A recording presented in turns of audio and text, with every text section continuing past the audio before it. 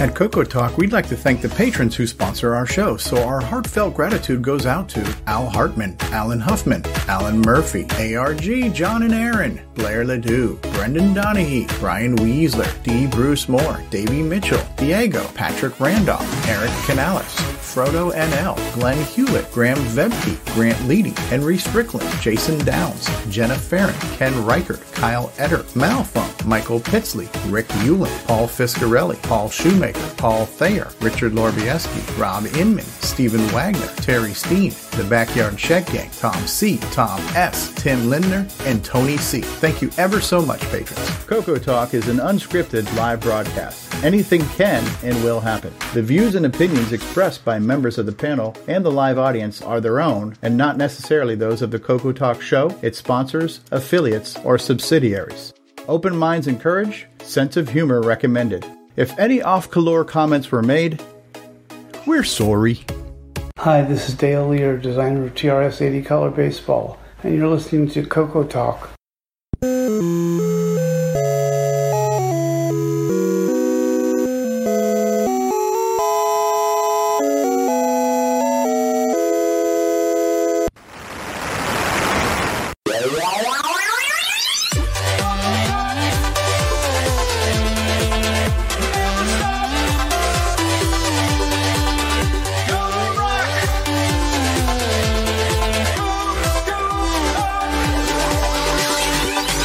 This is Coco Talk, the only show in the world featuring David Ladd. It's time to grease your weasel and do whatever yo please'll, cause we're about to rock your 8-bit world.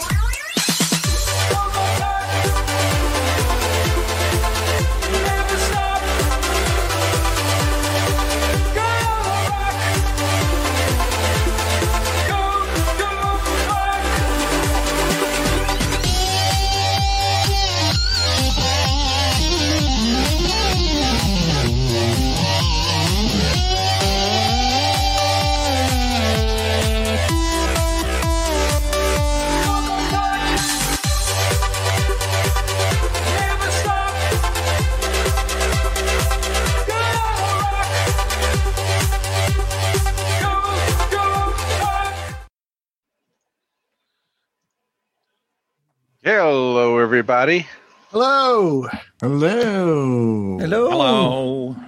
Hello. Hello. Greetings, Earthlings. All right, good night. Good night. Thank you for joining us. Good night. Oh, that's How you it. doing? Now what? That was Hello, I all must- right. Roll the hello, I must be outro. going.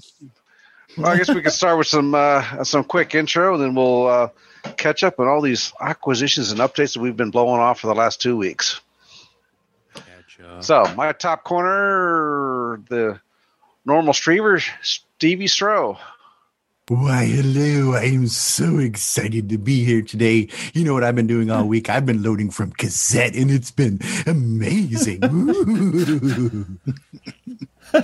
the Okay. year of the cassette.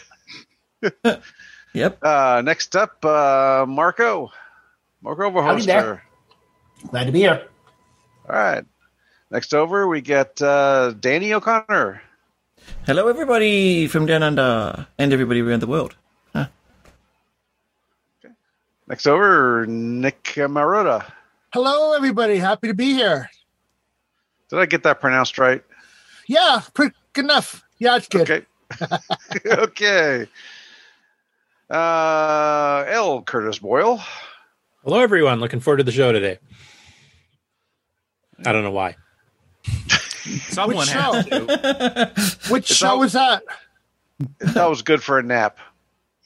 All right. Next over on the Hollywood Squares, Jason Reichard, maker of all things switches. Oh, yes. And I've got my Diet Dr. Pepper. We're ready to go. And since this is Hollywood Squares, I'll take Nick Marotta to block. Okay, what's the question? Okay. Next over, Brian Weasler.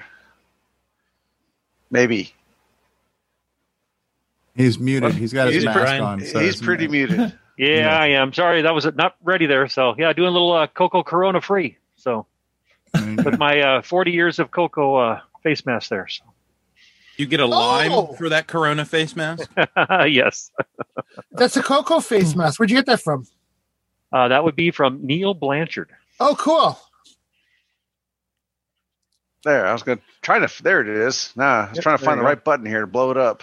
Oh, very nice. 40 years of awesome. And come with a free 12-pack of Corona beer is my question. Yeah, that was me like 12 years ago. 40 years of awesome. Cool. All right, next over, line feed character turn. Patrick Euland. Oh, say, I'm still waiting on shipment from China, so thought I'd see what you guys got. Must be coming by submarine, right? Apparently. All right, next over, we got Brian Schubring, the Music Man. Muted again, maybe? The muted man today, apparently. The muted man. Brian, He has manipulated his man. voice outside the range of human hearing.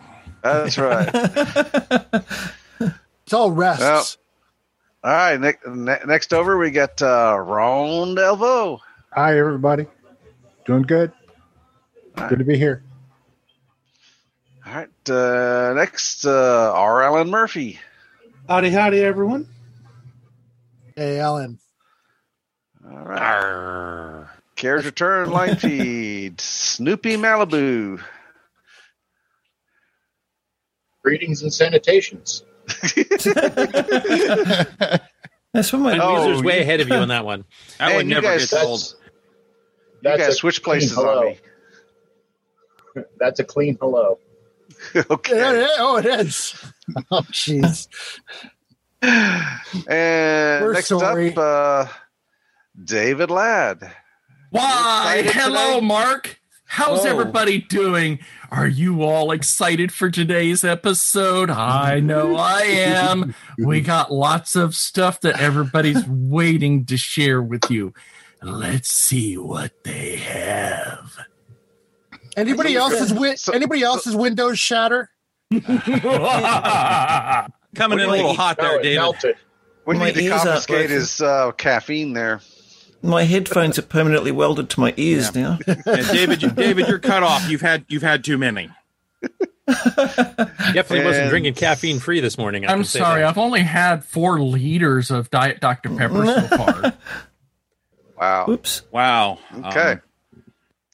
And last but not least, Nick Marientes. Hi, everyone. I was enthused, but the last view, I've just lost it all. Sorry. Okay. We'll talk about your games, Nick. That'll pep you up. Ah, okay. Talk about his game sales. That really peps him Or up. Nitrous 9. Talk about Nitrous 9 and trash Shit, cans. the rubbish bin, yeah. The trash can, yeah. Well, hey, how about we jump into acquisitions and updates? And you know what? We don't have an intro for this. That's a segment we do almost every week. We don't even have an intro for it. You are the intro, sir. I might have to do something like that. Organize something for it. What do you reckon? There we Welcome go. to Projects and Acquisitions. Yes. Tell you what, Content segments always welcome. Dun, dun. So from the list I have, Stevie, what you got for us today? Okay, well, I was very pleased to receive something in the mail. Turns out it came from the lovely Sarah, who is the significant other of the lovely Jason, the Cocoa Man. Ooh. And it is, this needs to be in the swag shop. But what I got, look at this. It is fire.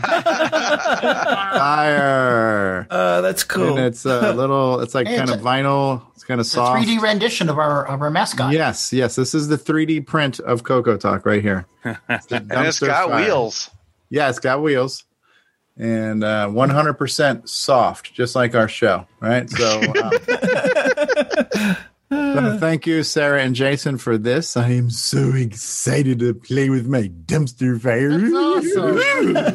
Does it light up?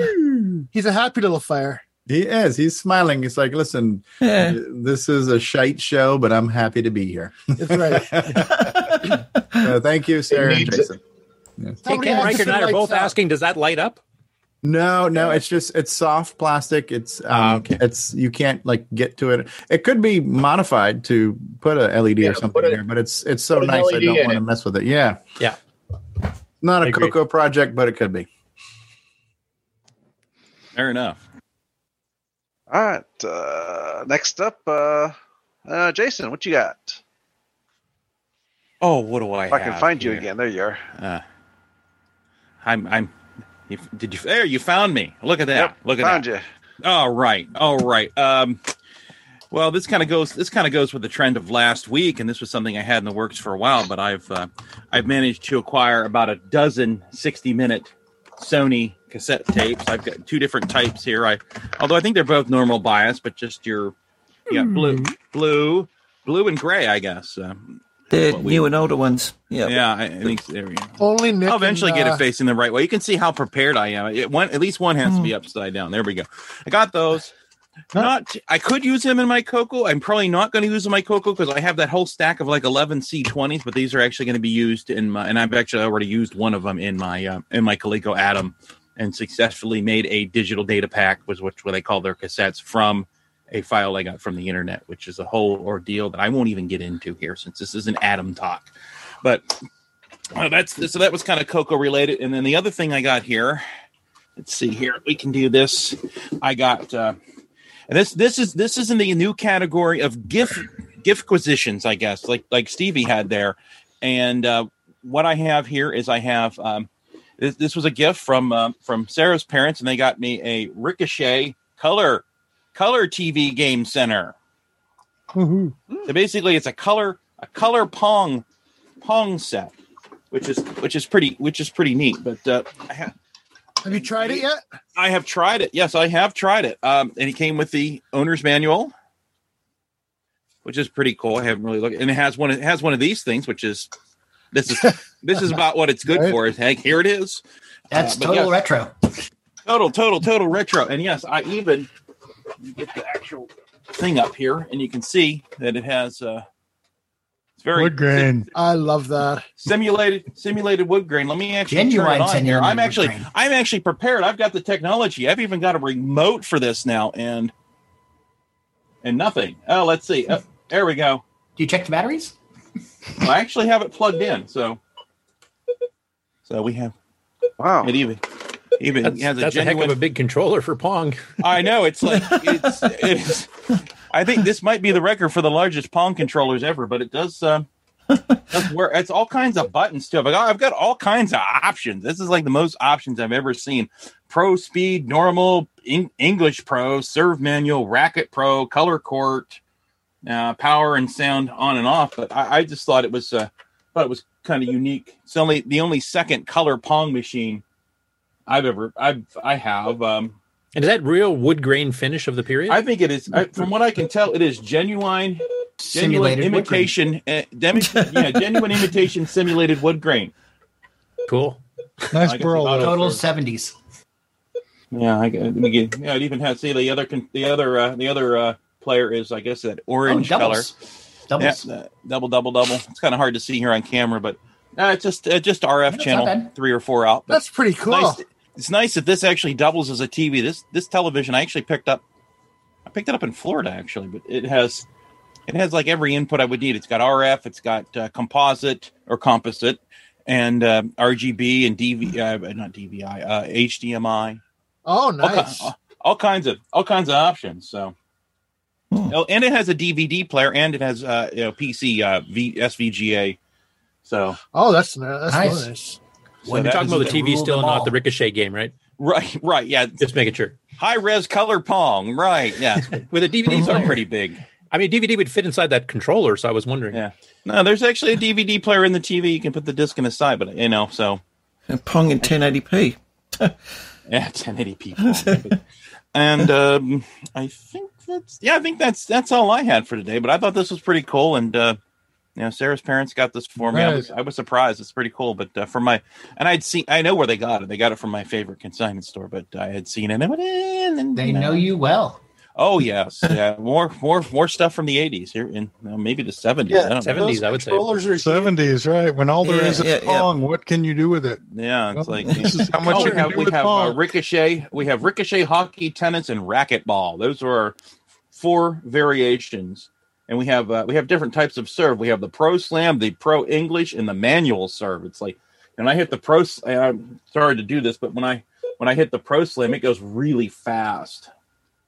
It just flies, and you have to hold it down, so it's like you could vary the speed. So it's very, very, it's unique. But again, like genuine Pong, it's coming right out of the sound's coming right out of the unit. So that's high tech Pong.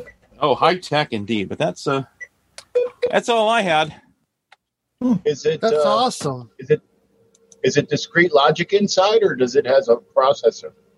Yeah, it doesn't seem to be discrete logic. The only thing I did was open it up to clean up, put some deoxin on the pots because they were a little dirty. But I didn't really get into the whole thing. I was going to take the one board out, and I actually have to take the knob off, and it wasn't coming off easily, and I didn't see a screw or anything, so I didn't want to break anything. So I just left. Probably got an LSI chip in there because there's no way you can get that much discrete logic in there for the size. Right. I have to say, on that TV, the upscaling and anti-aliasing on it looks incredible. So, and this was a TV DVD combo. I bought it Goodwill for like $15. Right. Yeah. And the DVD works too, right? Yes, it does. That's actually how I tested it at the Goodwill store. I found the DVDs and I found like a copy of like Airplane 2. I'm like, yeah, it works. That's one of the good things about being in retro. People get rid of these TVs because they're like, I can't use these inputs anymore. So they give the TVs away pretty much. Yeah. We're like, okay, I'll take it. I guess I could use it. It even has a digital tuner in it. I could do digital over-the-air TV with this if I really wanted to, but I don't need to, but I could. Well, you kind of have to have these almost free TVs now to make up for the fact that the Cocos have gone up so much in price there. Now you can get two for about the same price. Yeah, $200 Coco connects to a $20 TV. Yeah, it used to be the other way around. Oh, $20 TV. Yeah. Slow down there, Rockefeller. That's how much I got the TV for, $20. What can I say? That was 20 Canadian dollars. Okay, that probably is about 15. That's probably right, yeah. Pretty close. Yeah, close enough. Okay, next up we have Danny. Okay. What do you have for us today? I was going through some of my stuff during the week, just doing a big cleanup. And I'll just zoom in my camera a little bit here. I think I have preset 2 set up. Yep. In all my stuff, I found this. See if we can get that in there. 3CN. That was our computer news. That was our local computer club in the 80s. That's one of the newsletters from it there. It's got all sorts of things. It's got articles, 64K upgrade articles, program listings, all printed on Tandy printers. So there's program listings there. So yeah, it was a bit of a blast from the past to find an actual, all the phone numbers and everything there too, and everything else. So from my original computer club. So there's that one. Also amongst everything there, I found a couple of Hot Cocoa magazines. So that one is from August 1984. And this I remember that cover. Oh, I remember that cover too. Yeah. July and August 84. So those two. Yeah, I had those. And this one here, Australian Cocoa. That's like an Australian version of it's once again it's got listings and heaps and heaps and heaps of type it in listings, ads and whatnot. But yeah, that's one of our Australian Cocoa publications. Why didn't they call it Kookaburra? That's a good idea. And also I found a whole lot of my own tech notes. I've got an original sheet there with some, it's probably not going to show up that well, that's got a schematic on it for a Atari to Coco joystick adapter. That's my hand-drawn notes for all the characters from 0 to 255. Because I did things like that in 1984 when I was bored in high school and sitting in class and had nothing to do. I'd write out a character chart for the Coco. And also some other notes that I've written there. That's just some shortcut notes about lines and circles and the commas and what the numbers are after each of the commas and whatnot. But the thing that I'm most excited to find is this little piece of hardware that I actually designed and built in the 80s. It has an audio input on the side. It has a Coco joystick output on the other side. It's got a level control and a gain control and some switches and a bias adjustment. And what it basically does, you can either take an audio input and convert it to a joystick DC offset output from 0 to 63. And you can do things like turn your Coco into an oscilloscope and plot audio waveforms, and you can feed any basically signal into that input, and it'll convert it into a varying output that is directly compatible with the Coco joystick.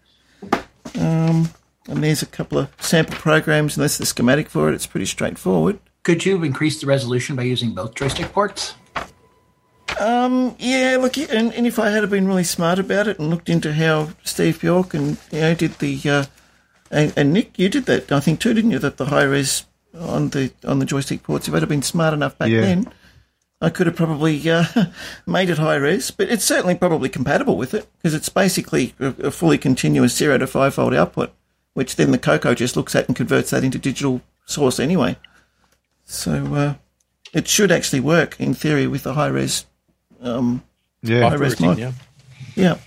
So yeah, that's pretty much. I mean, there's just a few other little bits and pieces. Some what else have I got? Oh yeah, one of my first serious program listings that I made up to write to and from a cassette. Talking of cassettes, it's a word processor program that I wrote, and you type it on the screen, and then you can tell it to dump the screen onto a cassette and load that back later on, and yeah, so.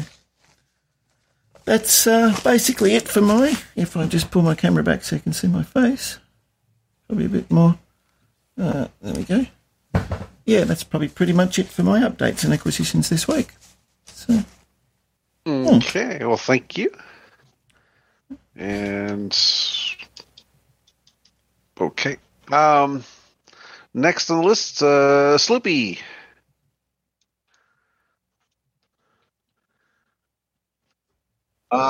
The only thing I really have is I got my wireless earbuds working so that I don't have to echo everything. And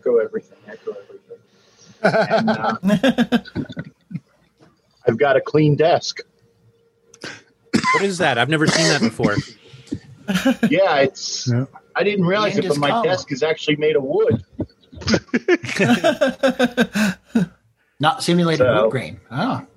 Yeah, it's real wood. But, I just thought my desk was made of cocoa because that's all I've ever seen on it. So. Yeah, I unfortunately shipping has delayed everything.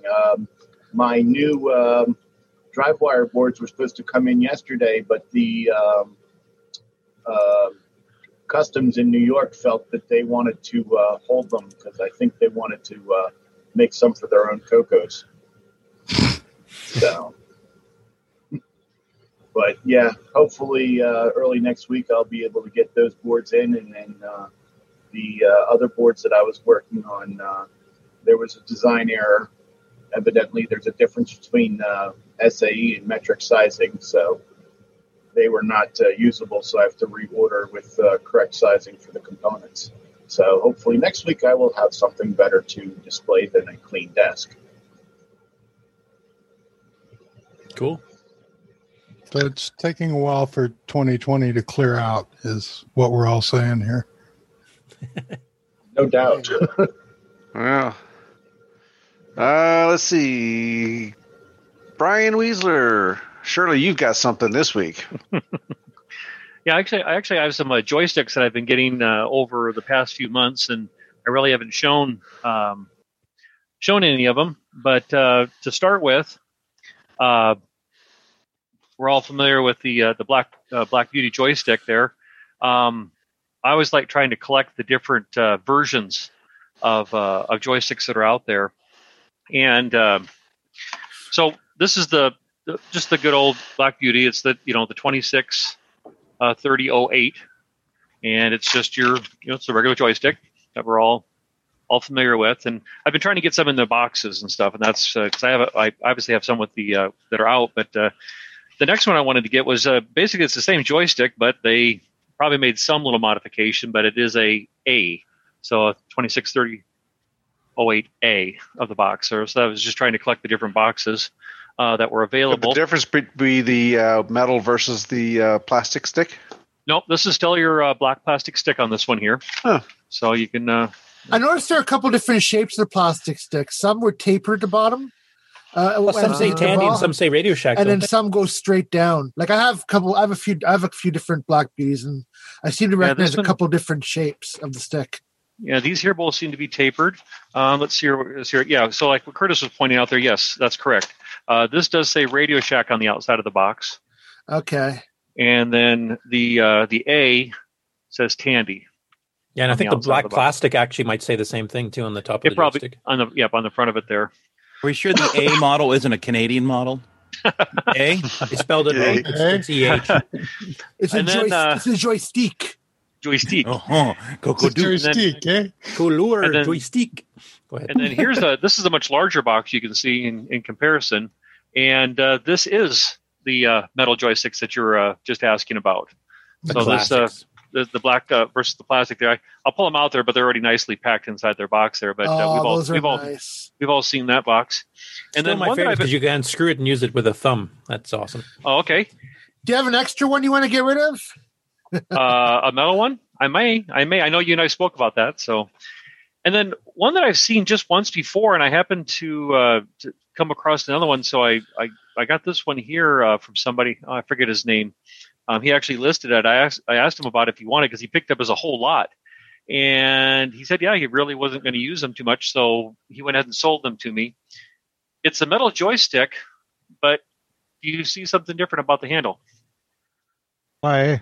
They're it's a little chunky. Yeah, that's correct. So let me pull one of them out there because I really think they're pretty cool. I don't think I've ever seen one of those types. No, I don't think I have either.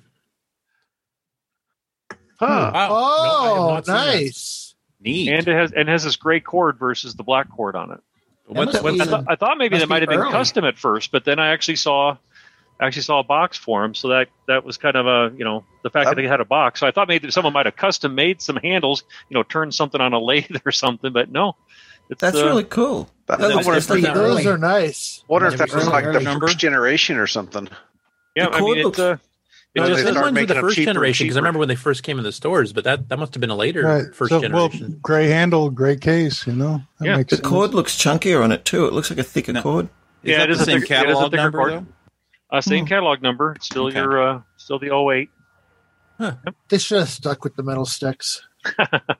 Well, let's remember, why did Tandy do that? Why did Tandy do that? And then you guys are talking about the A, right? So here is the Black Beauty joystick, but it is a Canadian version there. So it is a Couleur computer joystick nice. there. And is there a maple leaf on it?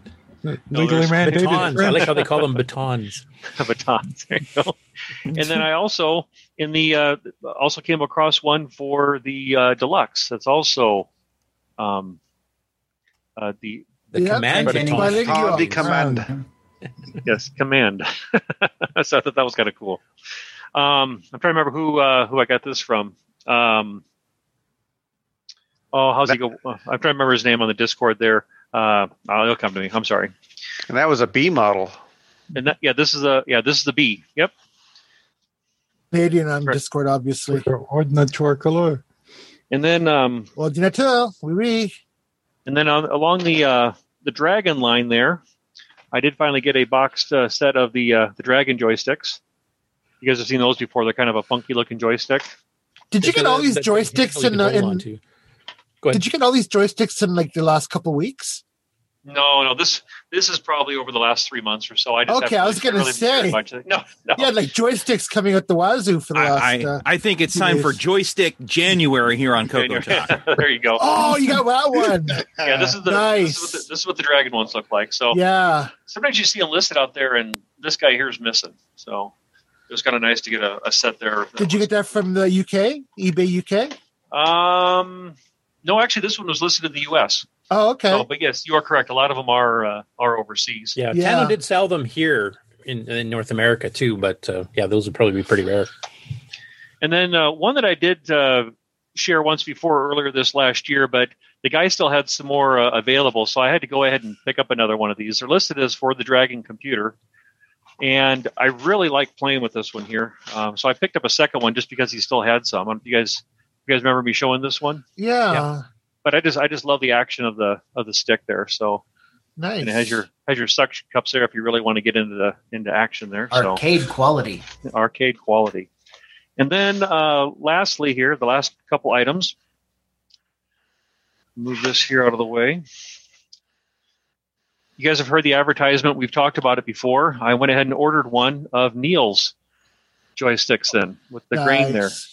So the Gamester that he sells. Is that a marble?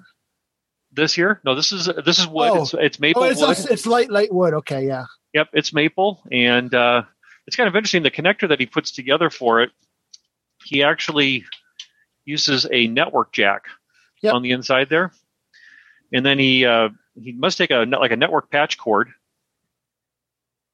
you can see here, and then puts a DIN on the end of it there. So, and it's about a 6 or 7 foot cord, and it does play really nice. It's 2 meters. I'm sorry. You mean 2 meters? 2 meters. Yes, it's probably 2 meter cord. Yep. And it's not a potentiometer. It's a switch action there. So yeah, if you break that, you're doing it wrong. Yep. So so it's been kind of fun to play with. It is kind of heavy it is heavy. So it's kind of nice to set on the desk there, and you can kind of. It is, because of the spacing and everything, it does feel a little bit like playing an arcade game. So, have you found it improves your scores?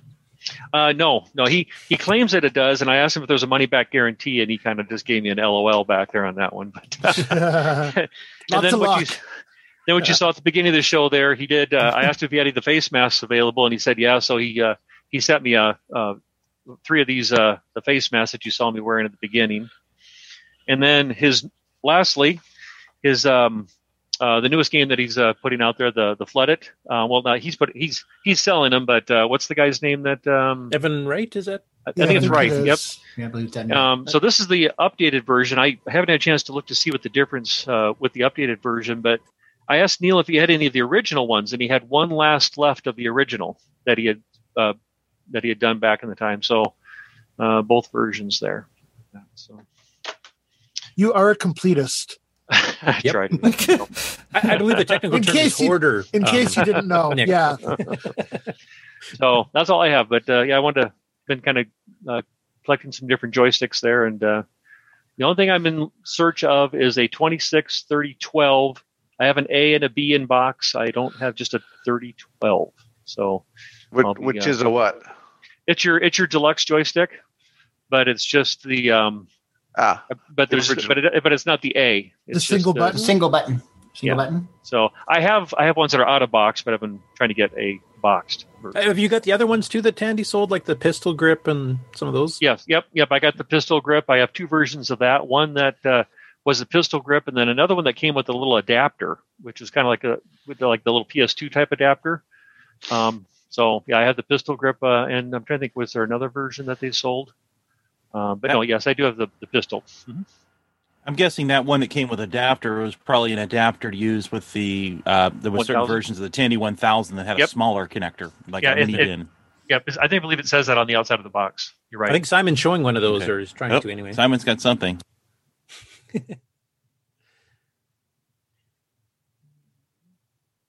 Muted if you're trying to talk, Simon.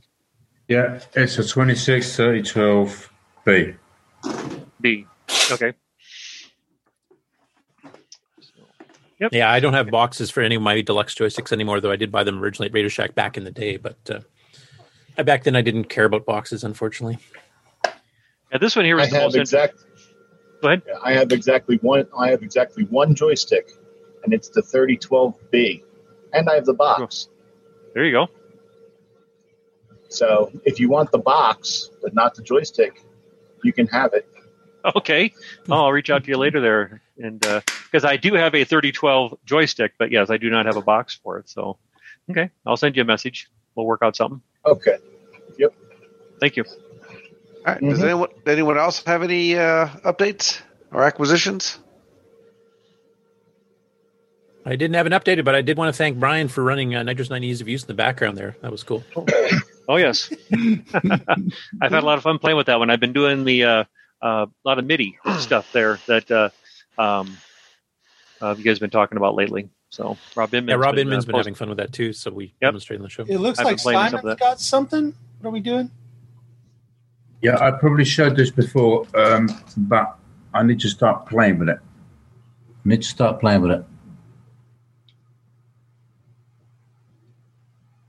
This would be the MSX2 board. Oh, okay. The That's a MSX2 sprite chip board. and sound and stuff all combined? It's got 2 sound chips. It's got the Yamaha 35, 39 or 38 or the 58? 99, 38 or 58? 58. Oh, yeah, okay. MSX2, right. That's the more featured one. Better featured. Yes, it's got the 58 on it. And it's got 128K onboard RAM. Nice for the video. That's a nice board. So I promised John Whitworth, a Dragon guy from the UK, that I would be a beta tester on it. So I need to start plug it in. up. Well, I know Per Surratt's done some AGD ports to it already, and starting using the 16-color sprite chip or sprite mode, and also some of the sound chip stuff on some of the AGD stuff. So Yeah, see what you can do with it. Exactly. So, and the other thing I got from Sheldon McDonald, which is one of your fellow Canucks, is All right. Oh, mini MPI. A mini MPI. Yeah, that works really nice. And Sheldon was good enough to send me at the same time his little joystick adapter. Oh, there you go. So it's a 3D printed joystick adapter, and you've got both joystick ports. And you can switch from one port to the other. So it's basically you can have one joystick for 2 ports. Okay, and you switch between whatever the game wants. Yep. And he was also nice enough to send me a 3D printed controller he'd made. Oh, that's one I think Stevie demoed a couple months back, if I remember correctly. Yeah, it's got this little tiny. You see the little black thing. That's actually like a tiny little potentiometer joystick thingy-bob. It's not. It's so like not a thumb analog controller. It's thumbstick. A little funny thing, but it is potentiometers. So yes. So Sheldon was kind enough to send me this stuff because I've kind of helped him out. Well, he's been working on his assembly language learning series. So I'm sure you've helped him out with that. Yeah. We could get onto that a little bit later. So, but yes, those are my acquisitions. I just need to get onto using them because the whole COVID situation and everything, the world's gone to pot. The world's gone mad. Yep.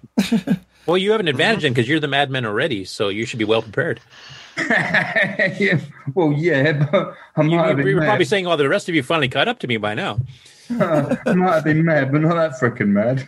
Double translation. Okay. I have a question for Brian Weisler. Do you have some type of garage to keep all this Coco stuff in? I do.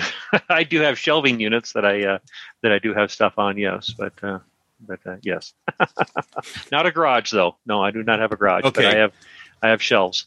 So he has an abandoned warehouse, like a Walmart. I do have one more thing I'd like to show, and maybe kind of as a question to anybody that might be out there. Do you guys recognize this? Is that an SD card slot on the side there? That is an SD card slot on the side. Oh, Got a you're battery covering the holder. logo. Yeah, battery holders have a real-time Yeah, clock. I'm covering the logo on purpose. So Yeah, it's got a battery, so it's got to have a real. Is that a moon? it does have a battery. Yes, it has a Real-time clock. Has a battery. It does have a real-time clock chip right there. Yes, it does. Has an Is that SD a card. Cloud9 Dragon MMC? That is a Dragon MMC. Oh, it is? Okay. David for the win. So yes. That So doesn't yes, look this like is the Moo. Yep, it's the Dragon MMC. I just got this the other day. It took about a month to make it here, but I'm just gonna start playing with this here. I printed out the manual and everything. Supposedly, you're supposed to be able to put like the Dragon cassette files on it onto the SD card, and be able to read them. It has the real-time clock on it. It has a program you can download to set the clock. So I was just gonna start playing with that, and it's supposed to work with the Coco as well, from what I understand. Coco 1 and 2. You've actually got a real-time clock in new hardware. We're still waiting for one here. Okay. Yeah, the Coco 1 and 2 is David. Yes, as David indicated, yes, for the 1 and the 2. So I was going to start playing with that and then be able to maybe share some stuff. I don't know if is anybody out there have these at all or have one? The MMC? I do not. It's one of the things that's on my list, but to take advantage of some of the features, I think, like for the Coco 3, I think you have to do Jim's DMA mod, because the buffer chip on the Coco 3 is what prevents that from being somewhat usable on the Coco 3. Because of Slen B stuff. Okay. Yeah, there's even even listed as I don't know if it's going to come in on focus here at all, but this says RS-232 on it right here, and there's a transmit and receive right there. So I don't know how that's utilized at all. But nice. That might be to program the controller it on might that be, board. Yeah, it just says TTL RS-232 3.3 volts. And then it has VCC. Drive wire. Did you move away from your mic there, Brian? Can I move away from my mic? No, he's fine now. I think he's using. Actually, I think he's using the mic on his camera, not his headset. Switch to a different mic. Oh, maybe it did automatically. I'm sorry. Oh, that's better. Yeah, it's back now. Yeah. So, but yeah, no, I just received that. These are still available. They're about $75 US. So not much more than the SDC. So yeah, I'll play with that and maybe I can share something here with the group. Cool. But I don't know if anybody had one of those out there, and if they did, I was gonna just to maybe share some experience that they might have with it, or so. But you get to make all the mistakes first. Okay.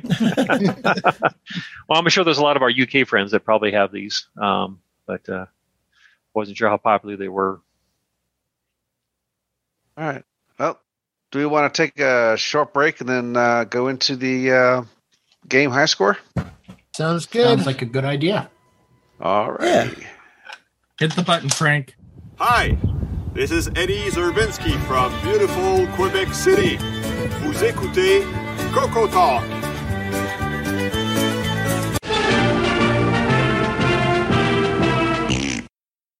As you're enjoying Coco Talk, we also want to remind you about the Coco Discord server. This is a place where people come to connect, to ask questions, to provide answers, to share information, and to socialize. So when you're done, why don't you head on over to the Coco Discord server and we'll continue the conversation there. The easy to remember link is discord.cocotalk.live. See you on Discord. Coco123 is the Glenside Color Computer Club community newsletter that's been in publication since 1985. While the Rainbow magazine may be gone, it doesn't mean you still can't have a cool Coco periodical. Head on over to the Glenside Color Computer website at glensideccc.com and then click on the Documents link to view all the past issues of the Coco 123 newsletter. Not only can you read all of the past and present issues, we'd also love to hear some submissions from you. So if you'd like to send an article, a column, something to talk about, maybe even a program listing, send an email to glensideccc@gmail.com. We'd love to hear from you.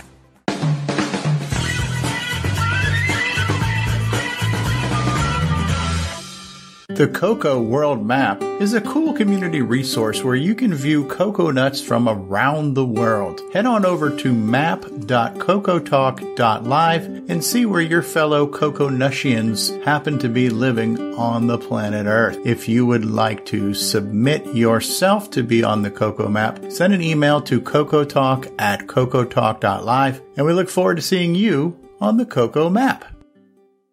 Hey guys, it's Stevie Strode. If you've been watching Cocoa Talk for a while, hopefully you understand that everyone is welcome to join this show. You don't need an impressive resume to get on. You just need to enjoy the cocoa and be willing to talk about it. There is no wrong way to cocoa. There is no wrong way to be a fan of the cocoa. There's no wrong way to be on Cocoa Talk. You just have to want to talk cocoa. So if you would like to join us, then reach out to us on our Discord server, which is discord.cocotalk.live, or send an email to cocotalk@cocotalk.live, and let's get you on the show and let's talk about the cocoa. Hi, I'm Tim, and you're watching Cocoa Talk Live. And I'm playing Daggereth online like that idiot from the book. Can you dial back on the condescension there as you respond there? And now, Cocoa Thought by Samuel Gimes. Just sit right back and you'll hear a tale from a microchip. It starts right from the seaside port and ends up on a ship. The lead is the mighty sailor man, a man of some acclaim. He has to save his skinny LC in a 3-screen game. A 3-screen game. Nice. At first the kisses must be caught, then music notes are tossed. If he can't catch the letters to build a ladder, the whole game will be lost. The whole game will be lost. The sailor must contend with all these crazy obstacles, like big fat bad guy, old ugly sea woman too. Fat guy eating hamburgers will help him. Smart aleck kid, he's sure to eat his collard greens. The kid's more just for collard.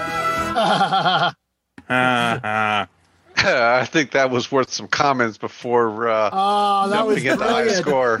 This, usually I watched them beforehand. This week I didn't, because I wanted to be surprised. That was really good.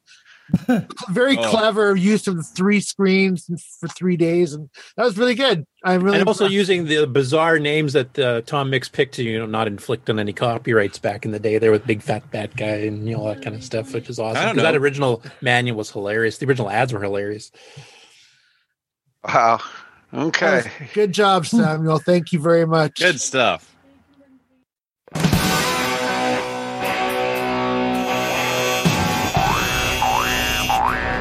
High Score Challenge with Nick Marotta. All right, and welcome to another week of results. This week we played Sailor Man with 20 scores submitted. Mr. Dave, 19,200. David Ladd, 33,600. Sloopy, 45,500. Joshua Craker, 45,900. Marcy, 46,800. Tom C, 47,600. Coco Man, 65,700. Nathan, 66,800. AC's 8-Bit Zone, 70,800. Flutterball, 71,500. Buck Owen, 79,900. 8-Bits in the Basement, 80,800. Canadian Retro Things, 93,300. Boat of Car, 95,500. Tasman, 105,400. Al Curtis Boyle, 106,400. Ken Reichert, 112,700. Jim Rye, 117,100. David Craker, 166,900. And the number one score this week belongs to little old me, 175,200. Thank you to all this week's participants for another great week of gaming. Yeah, good job, Nick. Thank you. I did not expect that. I didn't think this was one of my strong games, but I ended up doing all right. That's a great game. Did more than all right, I'd say. So I'm just trying to share my screen here. Oh. No, it's okay. No, I got control. All right, you see that? Yep. Yeah, I do, sort of. Yep. There it is. All right. So, yes, this was a great week. We had 20 people, which was fantastic. So there's the scores from back in the day. So 427,000. I recognize one in Alberta. And look at number 4. Anybody recognize that guy's name? No, I don't remember what settings I was using. That was from 1991, I believe. So I don't remember what game settings. Maybe you started from level 1 and start, because the game defaults to starting on level 4 if you don't touch any settings, which is what we did. Mm-hmm. But you can go into the settings and start from level 1. So that's probably what you did. Probably. I recognize the name Jason Downs. If that's the same Jason Downs, I think I've seen that name in the community. Yeah, that's what I thought too. I wasn't sure. Yeah. So they sound like legitimate scores, though. I know some of the people in our club were scoring over 200,000 regularly. So, well, better yet, I still have my original disc copy of Sailor Man from the T&D issue. I think it was number 76 with that high score still on the disc. So nice. I have proof. I just don't have proof of the settings. So yeah, we haven't verified your results yet. I'm still waiting to so we may have to do a recount. No, that's good. So here's the review for Sailor Man. It was favorable. Just nothing that we don't know. It's after a while, you forget the novelty of playing a 64K game. So this is one of the first 64K games. The first, okay. So that was a really big deal back then.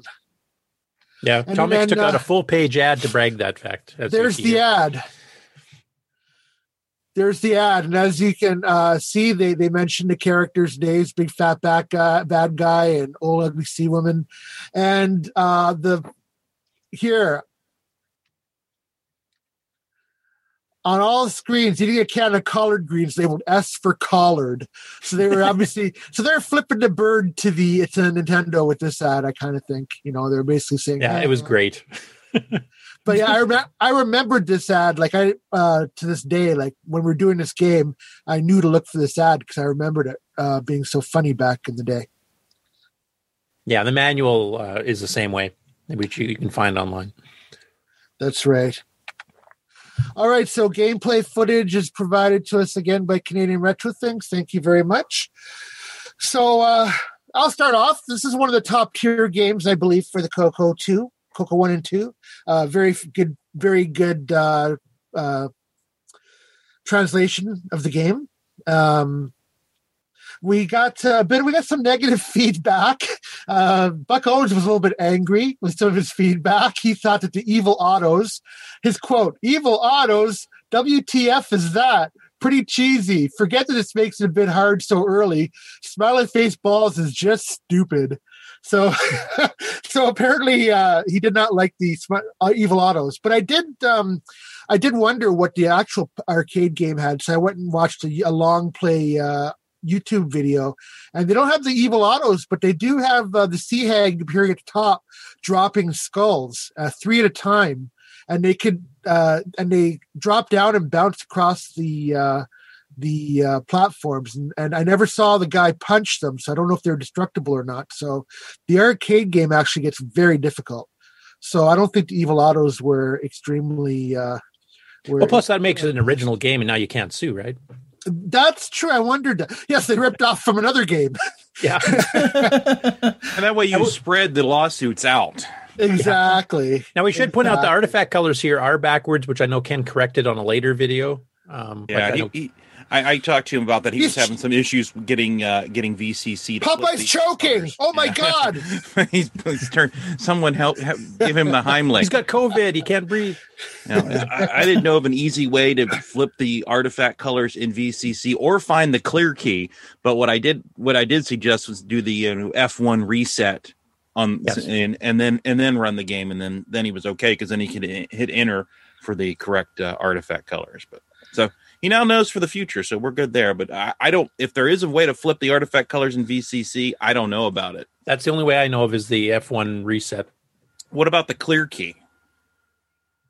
Isn't that home or something? I can't remember. Doesn't the latest version of ECC let you flip it in the menu? I think it does. Yeah, it might. I know XWAR lets you. So XWAR is another and option. MAME does as well. for, There's an option in the menu to swap your artifacting or shut it off. So, yeah. So, and also some of the strategies sorry, I'm brain freezing. Some of the strategies that Buck Owens pointed out are some of the same ones I found.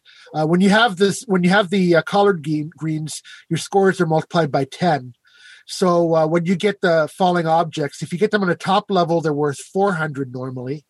And then on the second platform, they're 300, then 200, and at the bottom, they're worth 100. So if you get the collared greens and get things at the top, you get 4,000 each time.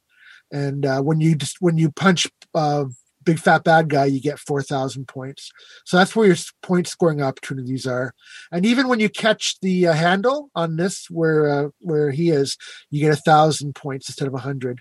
So everything's basically multiplied by 10 when you have when you're powered up. So that's a good opportunity to get points.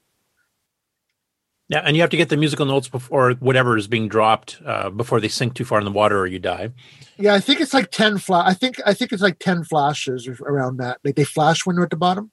So I think you get about 10 of those flashes before you. And I know some people had mentioned that they didn't see Brutus Bluto, depending on which version you're used to, or the bad guy in this one. Big fat bad guy, yeah. Yeah, you're thinking of a totally different game. Yeah, sorry. I am. By the arcade game. It doesn't have happy faces bouncing at you. Yeah, exactly. But basically, they were wondering, because the arcade game, he can start reaching above on the platform above him, and also get his hands and knees and kind of scoot and slap you on the head when you're below. But that does show up on level 5. So if people had not wrapped the 3 screens from the basic start on level 4 that we made the default, they may not have seen that, because in the arcade it comes out a lot quicker that he can do that. But that is there in this version. Yeah, they want to dump you as fast as they can in the arcade version. So it gets very brutal, the arcade. The long play videos I was talking about was like 19 minutes. So this was definitely not one of those games you could play for hours and hours, like Pac-Man or Donkey Kong or what have you. I just want to mention a couple of comments in the chat here. Jim Rye, who's the one who's been working on doing the VCC updates for Bill Pierce, he says that the latest VCC does have swapping the artifact colors in the menu as an option. I thought so. Also, we've got Alexander Wallace was wondering, was it available in disc back in the day? And definitely, yes, it was. It actually saved the high scores to disc, one of the first games to do that. So this level that Ken is currently on, I found it was good to just stay on the top and just take that platform back and forth and get the letters at the top. This was a really high scoring board. And I found it was among the easiest, even though back in the day, I must have ventured around the board a lot more. I found this very difficult, but this past week I found this to be the easiest of the levels. So again, my focus was score this week. When I was a kid, I don't think I cared about score. I just wanted to get as far as I could, so I would tend to not think about the score ramifications. Yeah. But I think the furthest I got was this level on level 5, like this board level 5. I think it's as far as I got. Yeah, it gets pretty hard when Brutus can start hitting you from above and below. That's what I found. I could get to level 5 just about every game I played, no problem. But as soon as that started happening and the bouncing faces and stuff, it got a lot harder. Yeah, those bouncing heads are annoying. Absolutely. So, any comments from people on the panel or in chat? Well, I did want to mention the music, because that was one thing a lot of people that haven't, especially like I noticed some people were playing it on the Discord from the Migos there too, who had not seen the Coco version too much, and the fact that you have different tunes at the end of every level and stuff, like it had a fairly decent variety of music, which is cool. Yes, and I love when you got the little splash when you sent Brutus into the water. I thought that was I used to enjoy that. So Jason, this is one of the games you played quite a bit in your youth, eh? Oh yeah, it was one of my favorites. I got it later. I didn't get it till it came out. I got it on a back issue of TND. I think it was like number 76, and I think it was like 88 or 87 was the issue. I don't remember exactly when I got it, but And then I scored that 295,600 again, whatever setting it was on, I don't remember. And I decided to, what the heck, I'll submit it to the Rainbow scoreboard. And as far as I can tell, that was that issue in 1991. That was the last time they had that. So, wow, it's just there's a lot of things right in under the wire because the last Rainbow scoreboard I was on, the last one anybody was on. Yeah, that was it's like I got in just under the wire, and I think I have a program on the next to the last issue of T&D software. So there's a lot of like last or almost last for me in the Coco world. You just shut things down. Yeah, I just close down the place, right? Here you get to see the faces. Those bouncing faces. Oh, that's what really screwed me up because I don't I probably wasn't starting on level 4 like we were this week, and those bouncing faces just completely screwed me up. I would wrap it and then just die. Yeah, because they can choose to go through the platform or just bounce. Depending. But I see at least you can punch them. I didn't even get that far. I was like, what the heck? It was like Berserk. I'm like, oh, it's the dancing face that kills you. Awesome. That's just like Berserk. I did want to mention Frodo played it just this morning on Twitch because he didn't have time to do it during the week. But he actually got his best score from the few games he did when he had the Inviso on, which was kind of surprising. Where basically all the background is gone. You can't see the platforms, so you can't see where you're going to fall or where the ladders or the stairs are. And he actually did better on that level. That's kind of funny. Yeah. I guess that was another thing that they could differentiate and say their game was different. And also, I found it amusing because Boat really likes this port from the Amigo, so he actually got, as you saw on the scoreboard, he got a really good score, and then he challenged Aaron to it. Aaron owned a Coco back in the day, and Aaron, I think he was playing on one of the emulators, if I remember, but he was having a hard time, and he couldn't get anywhere near Boat's score, so he just finally quit in disgust and didn't submit a score. I just wanted to make sure I called him out on that, on behalf of Boat. So no, that's not in keeping with the spirit of this segment. Oh, sure it is. Between those two, have you ever watched their show? Yes.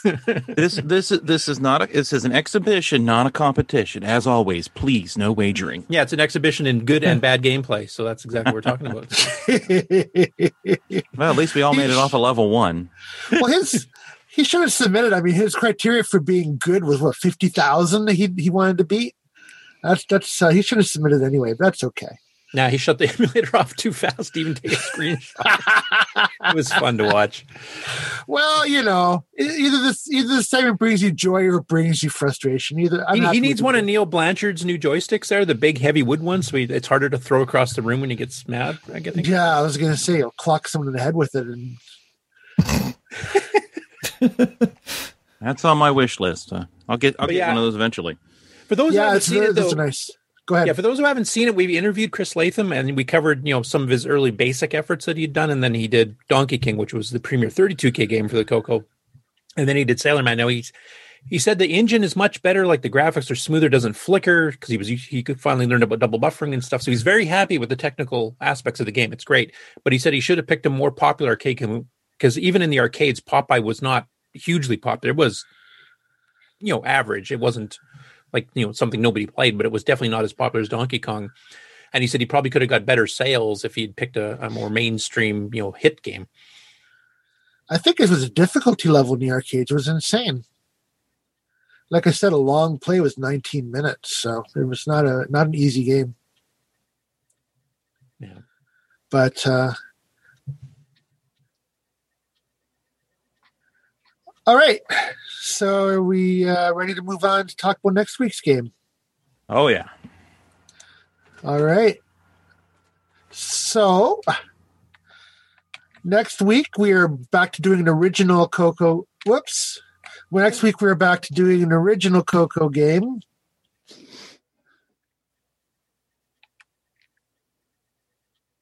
Oh, the white screen game. What? Oh. Yeah, there we go. It's a game that kind of summarizes last year. Outhouse. Is this a Coco exclusive? Nope. No. It was on 1 and 3 version as well. I'm sorry, did I say Coco exclusive? Yeah, it's a Coco original though. Like and then it doesn't appear on. Well, okay, maybe it's not a Coco original. It's a Coco game.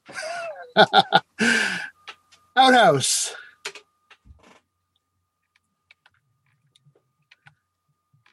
So those are the screenshots off. Toilet paper thieves. Yes. So basically, you can control it with the keyboard or joystick. If it's joystick, you use a joystick to move around and aim your shot. You can aim diagonally or straight across or down. Or that's right. So you just aim with your joystick and button to fire. Yeah, and you can use also. There's a keyboard option as well too. Yeah, I don't know how the keyboard works. So one of the guys will go in and use 3 squares and leave. This other guy will come and start pulling it out, and you want to shoot him. And there's your toilet paper sheet count is there, and you don't want to get down to 0, and you don't want to get shot. These guys go up and down the sides and shoot you. These guys just fly around and they don't shoot, but you got to avoid them. And that's basically the game. Yep. And an early prescient game because it taught us to do toilet paper hoarding years before we actually started doing it. So. Sounds like a lot of crap to me. All right. So that's our game of the week next week. And I look forward to what you guys do with it. And thank you very much, everybody. Crap game. It's a bunch of crap. I was going to be offended there for a sec, but I realized you're being punny. Okay. Yep. They were being potty mouthed. What can you say? Yeah, it's all crap. I thought it was hard to control because I was watching Stevie Strober. You know how Stevie did a bunch of gameplay. No, that's just his natural ineptitude showing. Like 4 years ago, he did before the Coco Talk. He did a bunch of videos playing games. And he was having a hell of a time controlling it. I think part of the reason, to be honest, now kidding aside, I think part of the problem was back then he was using strictly emulators, and some of the emulators don't do the joysticks as smoothly as they do in real life. Yeah, like sometimes you can't hit a corner and go diagonally. You can only go up and down and left and right when you should be able to go diagonally, depending on how the joystick reads were done. Because it actually made me hesitant to try this game because I thought there was a control problem. But I should find I'm just going to try it, and it was very straightforward with the real Coco. So yeah, the more modern versions of the emulators actually fix a lot of those joystick problems we had back then. For the most part, I mean, we had one on Photon was still a problem, but he was doing a really odd trick that hadn't been seen before. By, the emulator people. So all right, so Stevie's reputation of not getting off of level 1 was justly earned. Well, no, he still doesn't get off of level 1 very often. He has less excuses now, I think, is what you can say. Actually, no, he's actually gotten better. I think, honestly, he actually gets to level 2 and 3 in quite a few games. It's his patience. If he doesn't get the game going like right away the way he wants, he just quits and goes on to the next one. I think is more the issue these days. All right. So thank you, guys. All right. Ready for some Game On news? I can do that.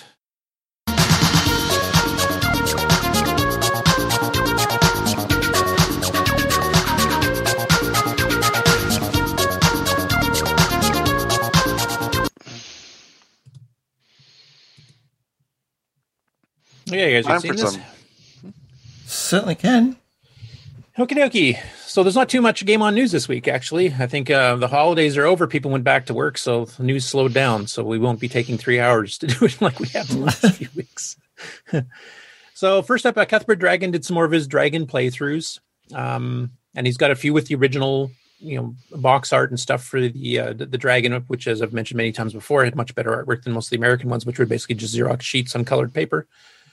But he did like El Diablero, the text adventure game by Ken Kalish. He did Caverns of Doom. He did Dungeon Raid, which is a Ken Kalish game.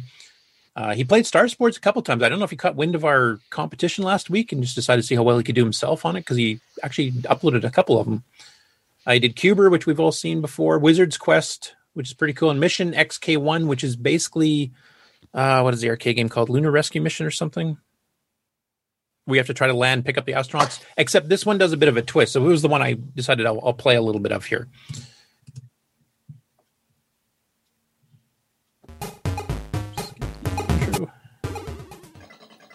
So basically, you've probably seen this. You have to land on the lunar surface dodging these things. You got fuel and stuff. And in the original arcade game, a little astronaut runs out, you rescue him. But in this case, you drill down and mine some stuff, and then you have to take that back to your ship, some core samples. So they kind of did a bit of a change on that. And then when you go back up, you can fire your way and dodge around and try to get back to your mothership. I don't think the arcade game lets you wrap the left and right like this one does. Like you can go off the screen on one side and come on the other. So that's one difference. But the whole, drilling mechanic versus doing the rescue of the astronauts, I thought was a pretty cool original take on the original arcade game. Easier to implement.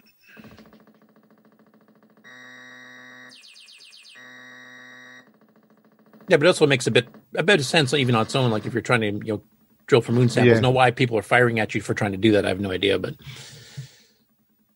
anyway, it was a pretty good version of that game, so I kind of liked it. And I think most of the other ones we probably have seen before. Have we seen the P Mode 3 version of Buzzard Bait that's there? I was just wondering, what does it look like? Go down the bottom row. I'm guessing it looks like crap. Oh yeah, it's the Pooyan color set. It looks terrible. Oh no, really? It's not the Pooyan color set. But I don't know. I was playing with this X4 emulator this week, and I tried Buzzard Bait, and it was a Pooyan color set. Yeah, it's got both options. It's got the artifact or black and white, as it's known in the UK because of PAL, and then it also had the buff and the green color sets that you could pick from. So but it looks like trash on all of them, basically. That's one thing I wish the Coco designers, when they started selling games of the Dragon, had done more often. A couple of them did, but most didn't. Most of them just took the game itself and just switched the VDG to P Mode 3 and left it, which means the colors look horrible.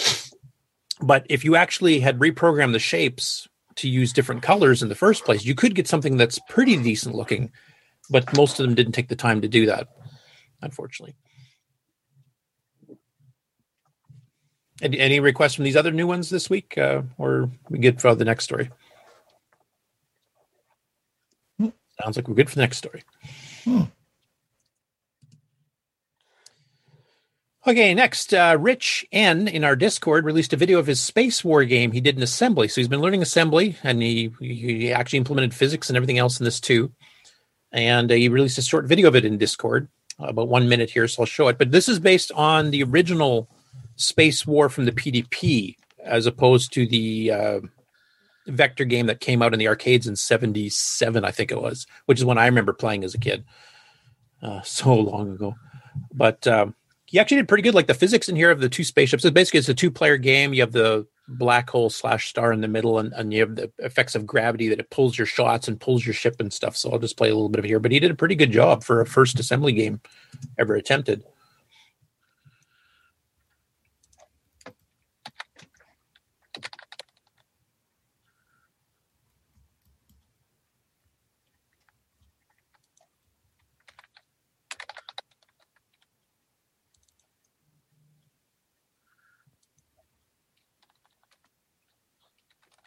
And if you look carefully, those are real constellations, just like the original Space War did. Yeah, if you look on the very top, for example, around the center, you can see the Big Dipper slightly left, and the Little Dipper, it's even pointing to the North Star properly between the two. And he did actually post up the source code as well. Oh, cool. I didn't notice that. And he also said a big thank you to Steve Bjork and the assembly series he did here on Coco Talk, because he actually used that as his basis to learn assembly language. And this game came out of that. So kudos to Steve on that too. Next up, Chet's been pretty busy on his own page here. He's done some patches to Brewmaster. Fast forward. So he fixed up Coco 3 colors and RGB, and then he also fixed a couple of things that he didn't like about the original. The one copy that a lot of people used had problems where you'd have issues on that bonus round. And he also thought it's kind of dumb on the bonus round to lose a man if you don't get it. So he patched that. He patched the colors. He changed the speed a little bit too. Basically trying to make the game more fun. And he did 2 videos of this because he had an internet outage where he was, so he couldn't do any actual work, which he mentions in his commentary, as well as commenting on why he did design choices that he did, and etc. And goes into a bit of the game. But he was mentioning that he had internet outage. It was supposed to be back on within so much time, so he was going to do a video gameplay. And then he wasn't too happy with his gameplay, but then he figured, I have to get back to work because my internet should be back on. And then he comes back with a second video a little while later saying, the internet's still down, so I'll play another round. So he kind of did that. So I've put links there. If they're posting the links there, you'll see links to both of the videos for that. So, but anyway, it's a pretty interesting hearing him, describe what he changed and why. I mean, some of it's just, Coco 3 RGB colors. That's pretty obvious. But some of the other things he because he's a game designer, he actually got into this was probably not the smartest idea to do the bonus round this way, so he did some changes and explains why. So that's the first video. The second one, I won't bother playing it because it's basically just playing the same game, but there's some more commentary and stuff on there. And this one I'll play in its entirety. It's only 30 seconds. So this is a game that he's kind of contemplating doing, and it's a port of a Nintendo game called Alter Ego, I believe. Yes, Alter Ego. And it's a short sprite test demo. One of the things that game apparently has, and I've not played it, I've not seen that original game on the NES, but it has some like ghost sprites that kind of like are semi-transparent. And anybody in the panel who's seen this game originally can tell me how the graphics look to compare to the original, because I've not seen it myself. And of course, it's got his Chaos intro too. Do you guys hear that okay, or is that too quiet? I could probably get a little louder, but maybe. You can see that little ghost trail of the one, the lower of the shapes moving across. So he's been kind of fiddling with, getting that effect to work in the engine.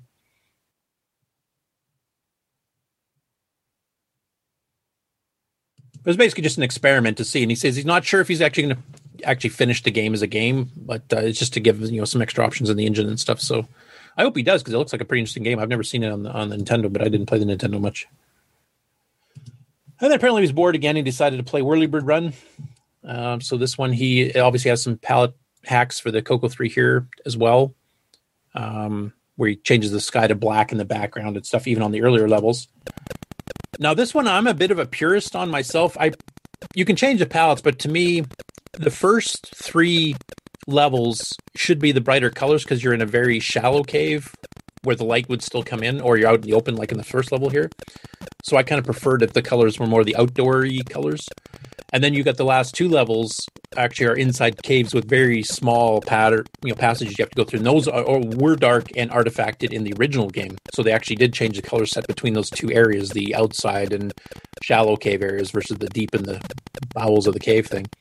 So I still prefer having the separate color sets, but other people prefer this over the green and blue and yellow and red. So, but he got up to level 4, if I remember correctly. I don't know how many of you have played Whirlybird Run and got that far, but unfortunately, this one, I think he didn't actually switch the artifact here, so it's still playing in the grayscale, but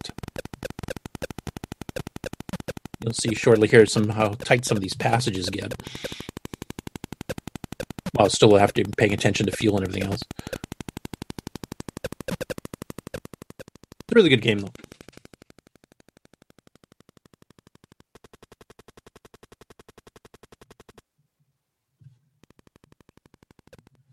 So anyway, that's what Chet posted on his page. And then also this past week, our own Stevie Stroh decided to play Pyramid 2000, which is probably one of the most complicated and, for me personally, infuriating text adventures that Tandy ever put out. It's a hard game. I found Racket 2 and Bedlam much easier, even though Bedlam is somewhat randomized as to how you have to solve it each time. It was a bit more linear. This one, you get lost in the mazes of passages that look like you can get stuck there for days. And he was actually trying to follow along with a map online, because this also appeared on the Tier City Model 1 and 3 as well.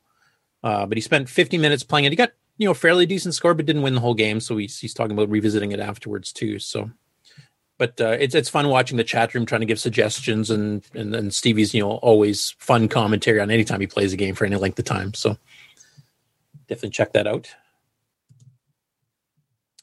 Next up, Troy Tomes put up that he's going to be trying to use the 256 byte mode, and he's been talking to Simon about this. And this is the mode where you can enable the gimme on the Coco 3, so this is Coco 3 only feature.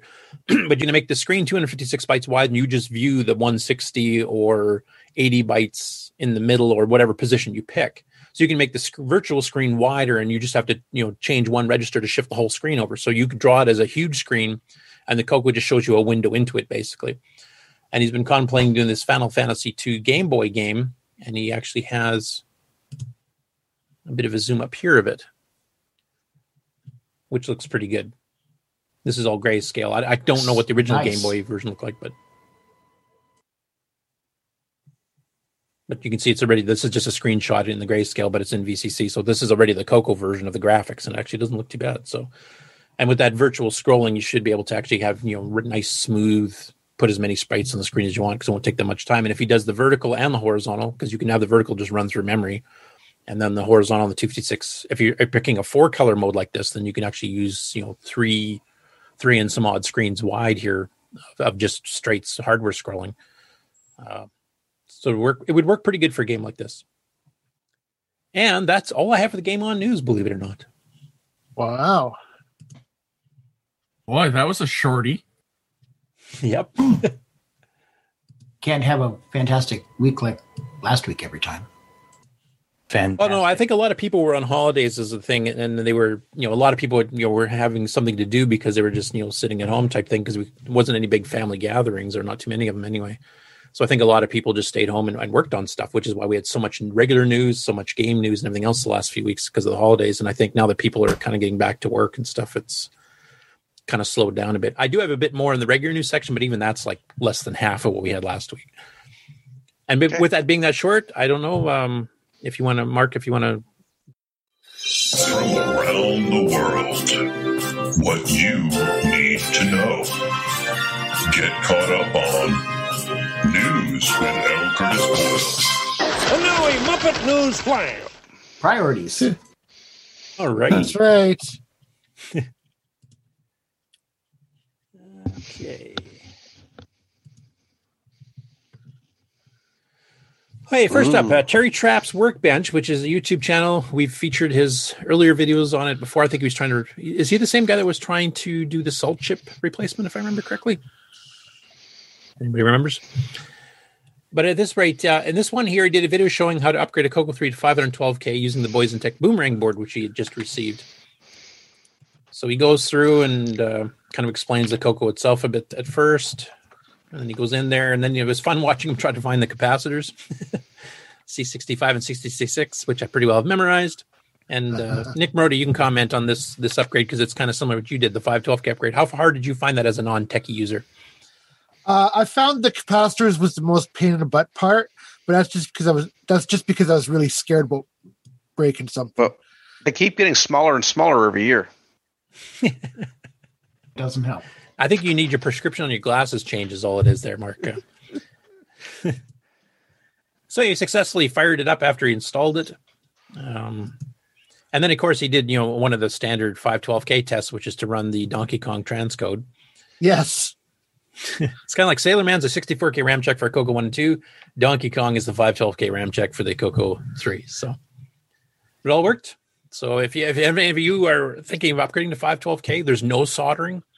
It's a good upgrade. I'm not good with hardware, and it was actually a pretty easy process. Yeah, it's basically you have to unseat 4 chips, snip 2 capacitors, and then plug in a satellite board, and that's pretty well it. And the satellite board's the easy part. Like you said, that one capacitor in particular, I think is really hard to get to. And if you don't have the right tools to get the chips out, the 4 4464s out, that can be a little bit of a chore, but it's not too bad. I pretty much rocked them. Screwdriver. I pretty much rocked them back and forth until they broke off. Yeah, always use that technique. That does work. Does the trick. Now, I will mention, if you do get the chips out successfully without breaking them, those 4464s. Oh, the capacitors, not the chips. Oh, okay. Right, yeah. You wiggle the caps until they fall off. Yeah. The caps, the chips I took out with a screwdriver. Well, you could use the Mark Overhoser screwdriver for those chips. Yes. Right? Or 2 screwdrivers. Like an IC puller or even the ones you give away all the time, right? Yes, ones you give away all the time. Yes. I have some of those. Thank you. I have like a half pound of them. So a lot of in bulk. I have to weigh them at the post office. But the 4464 chips you take out of that are the same chips that are used to upgrade later Coco 2s that had the option for the 2 or the 8-chip upgrade. The 8-chip upgrade was usually a satellite board, and then the 2-chip upgrade was 4464. So if you have those left over, keep them. And then if you have anybody in the community that gets a Coco 2 with 16K and wants to upgrade it, and it's one of the new ones that takes the 2-chip upgrades, you can give them 2 of them, and they just plug them in and they're done. So definitely don't throw those away because those can be used in Coco 2s to upgrade those as well. And this is the first story from Alan Huffman. So this is part 5 of his blog series of benchmarking the Coco keyboard. And he's been going back and forth with Willie Mastel. I think Kieran's been involved with it. Jim Gary's been involved with it, which is trying to figure out ways to read the keyboard in BASIC so that you can register multiple keys at once, whether the key's being held down as opposed to you have to keep hitting it. So this is the 5th one where he goes through some of the peaks and stuff, and goes through the charts where you can scan for multiple keys and various code optimizations. A lot of Jim Gary related stuff this time around.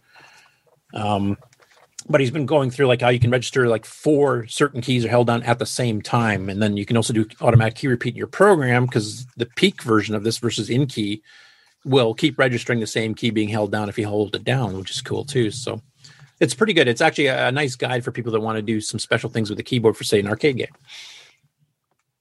Nice community effort too. A lot of people had really a lot of good people things contributed to that. It was. And frankly, some of it's over my head too. I saw some of those routines that they were coming up with, and it's like, oh my God, my head hurts. Okay, next up, this is Ken, Canadian Retro Things, who got a big box of TRS-80 Coco stuff. And I don't think he mentioned who he got it from. If he's in the chat, he might want to mention that, because it was a pretty nice donation there. He got Face Maker with the original packaging and everything else. And, RF modulators, cassette cables, which you kind of joked he's, at him with the other dozen he's already got. Original manuals and some of the cartridges he got there, too. Pretty good collection of them, actually. And a little printer. Some manuals. And a Coco 1, which I believe, if I remember correctly in this video, he said he's already got a Coco 2 and he's got a Coco 3, and this completes his collection. And the MC10 he's got as well. So this completes his collection of one of each of the base models. Now, he's not like, Brian Weasler, who wants like every iteration of every model. So that, Brian's got, I don't know, 4 dozen by now or something? I'm not even sure. Ken said he got, or Canadian Retro Things said he got it in eBay. Oh, okay. He said all the carts work too. He's really it's in pretty good shape. I mean, it's not one of the ones that's on the palm more often. So he got a pretty good quality one, still under warranty. There's your serial number for everybody who wants to know those. Wow, 7243. Yeah, and it looks like an F board from what I can see by the design on the front there.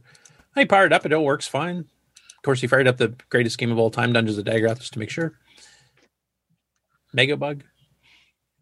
Anyway, it's a pretty good haul. I don't know what he paid for it, but there was a lot of carts, original manuals for the carts, and a printer, and a bunch of other things. So it was a pretty good stash of stuff.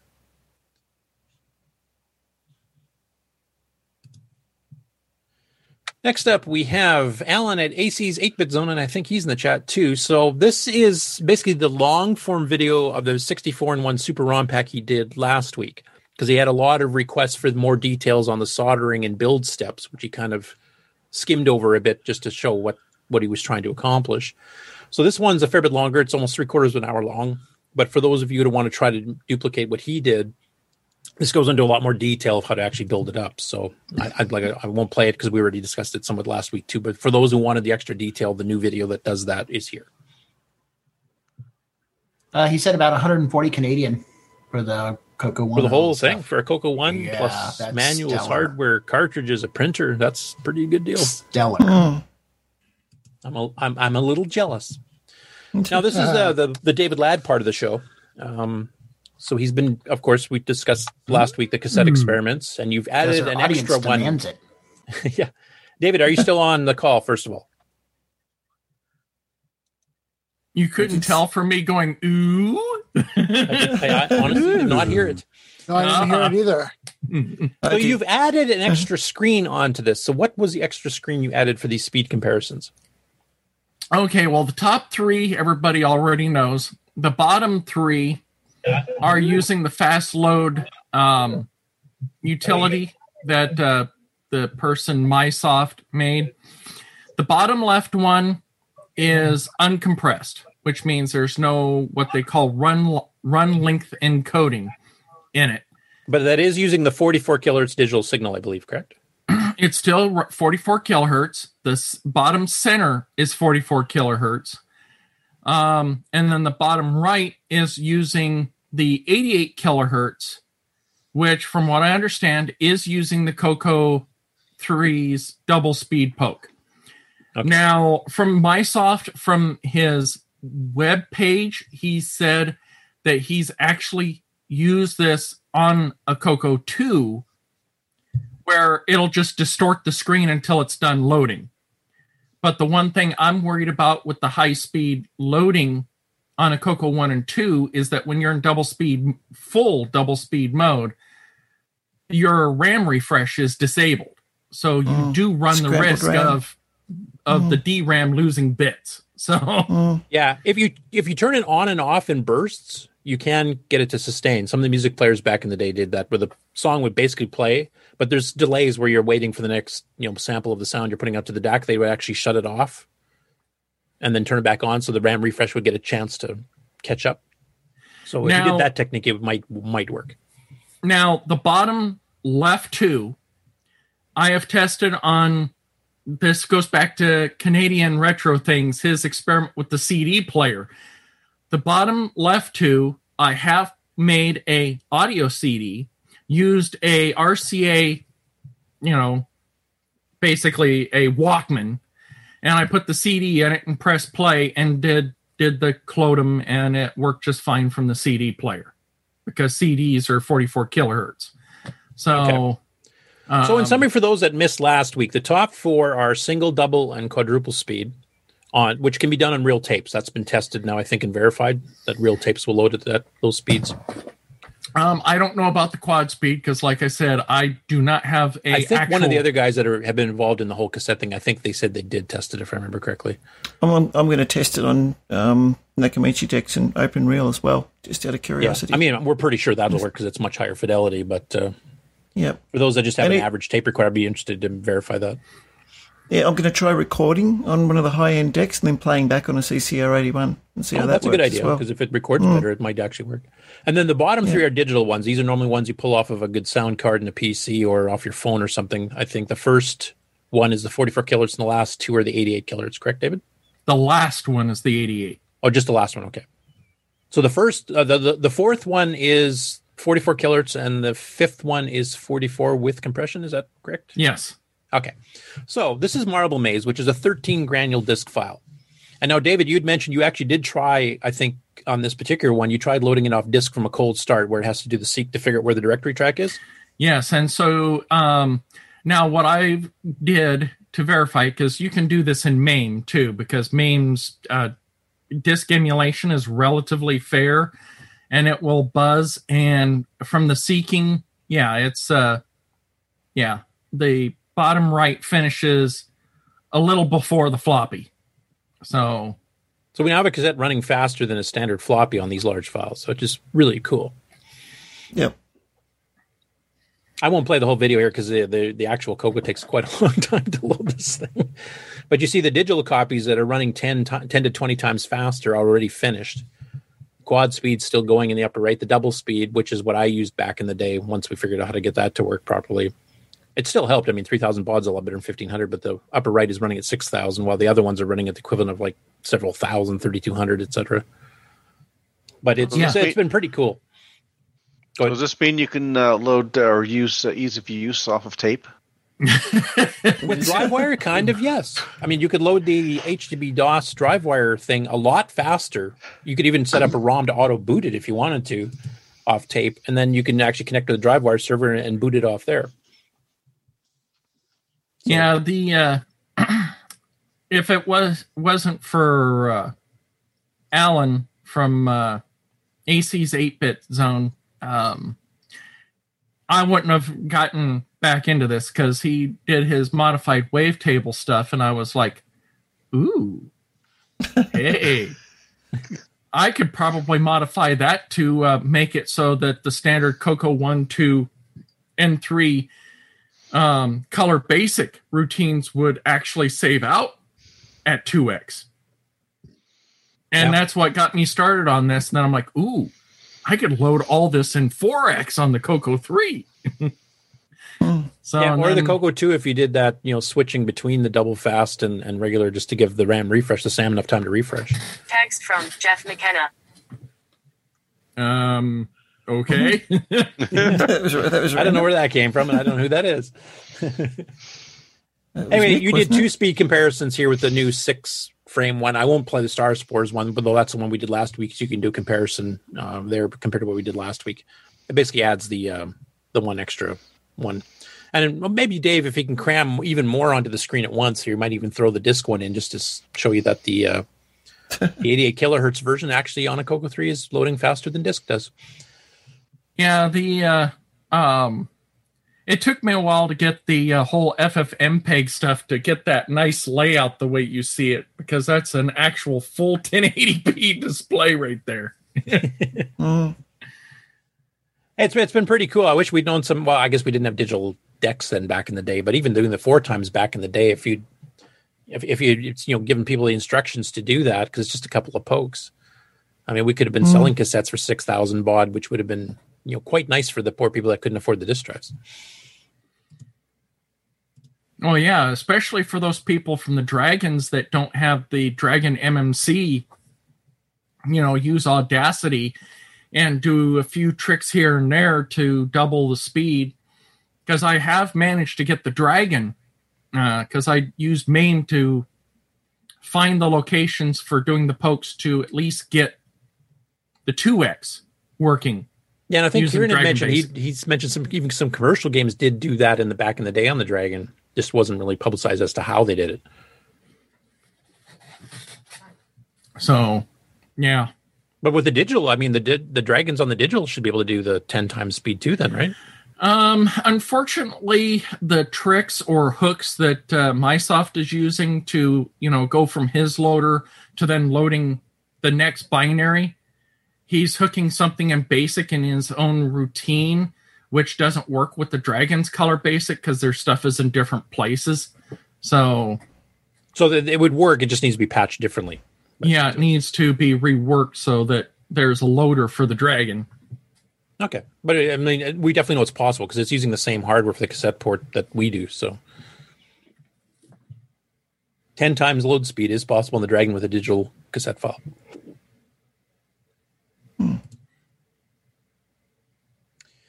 Okay, next up, Bill Pierce. Is this the right one? No, I don't think it is. Yeah, I closed it up. Well, I'll just mention it because it was a pretty quick thing. So Bill Pierce last week released the update to VCC 2.10c, which fixed a lot of things and added some options and stuff here. So we released a second release of it to fix some small bugs in the cut and paste feature, basically. So there's not really a screenshot or anything to show you anyway, but there were some bugs with the cut and paste, cutting and pasting from your host OS side to VCC. So that's been fixed. If you can find any more bug reports, please send them off. We've been working together with him, testing EOU stuff. We'll be having an EOU update, I'll just mention right now, within the next 2 weeks, possibly 1 week. We've got quite a few fixes in there already. We're trying to get a couple more finished off before we do a release. That'll fix some of the problems with the hard drive one and stuff like that. So we'll look forward to that coming out too if you're into running Nitrous 9.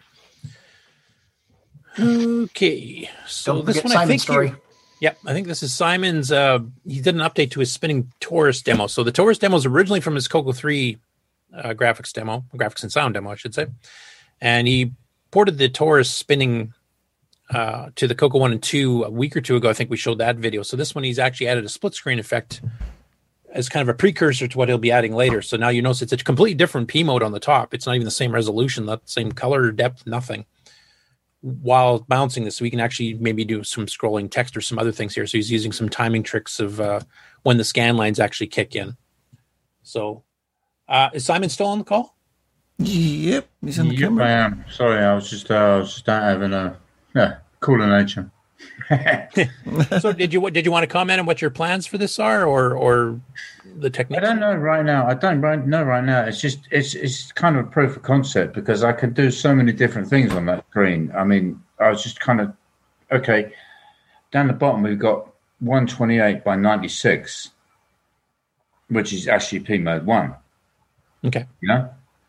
Yeah. The Taurus is running P mode 1, and up the top we've got P mode 4 in a green color set for here, but maybe some kind of sinus scroll or something, and some music in the background. But I can split that screen in so many ways you wouldn't believe. Really, Yeah. I can. You could put in a real hardware text screen on there. You could put in multiple modes, different I can scan put in lines. as many modes I want. Yeah. Really. I could put overscan in the right-hand border if I wanted to. That's cool. And that's just a case of overscan in the right-hand border, which no one has actually realized from YouTube videos I made years ago, is actually if you shift from a 16-byte to a 32-byte mode across the scan line, the VDG has to count it out. So it will push your graphics into the border. Oh, cool. I'm trying to remember, is that the same technique that the demo for doing some of the scrolling that Kieran did on his Dragon page? He was doing kind of a Xevious game engine? I don't know, actually. But... Because he was doing some weird SAM VDG timing tricks there to do some of the hardware scrolling on the Coco 1 and 2 as well. A lot of the stuff takes advantage of the undocumented DMA mode, which Tandy forbade, which is basically in 32-byte mode, you've got 42 bytes. So instead of, if you're setting like P mode 4, you just hit FFC3, FFC5. If you hit all three registers, you've got 42-byte widescreen. Yeah, that's what Guardian uses. And if you do that in a 16-byte mode, say P mode 1, if you do that in a 16-byte mode, then you've got 22 bytes wide. You know, and I discovered a trick about timing at the bottom of the border where you can actually displace the screen left and right using this trick without anything else. Just well-timed code. You can displace the screen by 2 bytes left and right. And it's regardless of the SAM registers. It's regardless of the 512 byte offsets. Okay. It doesn't care. Yeah, because the 42 byte mode, I know Guardian used that back in 83, and they just used it basically as a way to have their sprites be able to scroll off the side of the screens without actually having to do any clipping calculations. So it would just run the shape off the edge. Because so you had that in the non-visible area. Yeah. You'd scroll off into the non-visible, but yeah, it was a nice, easy way to cut down the CPU time of doing clipping calculations. Yes, it is. It is. It really, really is. You know, but you can use it for so many things. Yeah. And we're really interested to see where you take this demo here, because that's a pretty cool demo going on. Well, yeah. I wanted to put the Coco. I wanted to put the Taurus on the Coco 2, just for fun. And I don't know if any of you actually saw that Darren Atkinson did the MC10. We did it last week on the show. Yeah. Took it to the MC10. Yeah, that was fun. Yeah, Okay, well, definitely keep us posted, and if you come up with a pretty cool idea, surprise us. Yeah, well, I've got some funkies in my head. Of course, some madness. Some madness is forthcoming, is what I'm hearing. Next up, Carlos Camacho posted an old ad for the A-Basic compiler, which I do remember hearing about back in the day. This was sold for OS 9 and Flex for the Coco 1 and 2 and other 6809 systems, level 1 64K systems, not requiring an MMU. And this was a full BASIC compiler. Like BASIC 09 is a partial compiled. It compiles it kind of like J-code for Java type thing. It's not right to assembly, but it's somewhat compiled. But this A-Basic was a full-blown compiler. And I remember Frank Hogg, I think, used to sell it, and a few other people, maybe Computerware or something. And Carlos was wondering if anybody on the Coco actually still has this. I know I don't. Either the Flex or the OS 9 version, but it'd be interesting to see this and how does it compare speed-wise to BASIC 09. I don't think, if I remember correctly, that the language was quite as full as BASIC 09 was. So it was a bit more of a stripped-down BASIC. But it would be interesting to see. So if any of you or anybody listening here has the access to any of those, either version of it, basically, if you want to get in contact with Carlos on Facebook or myself, I'd be interested in seeing that too. Just to see if we have a full-blown compiler for BASIC on the OS 9 and Flex operating systems, what you can do with it. Next up, we got a little video here from Terry Trapp of interfacing his P2. Now, I'm not familiar with the P2, so hopefully you guys can fill me in on this. And it shows the P2 reading and displaying the Coco bus signals coming out of the cartridge port. So first of all, is anybody here familiar with the P2? Yeah, it says Parallax on it, so it's probably like a controller board for robotics and stuff. I recognize the interface card, though. Okay.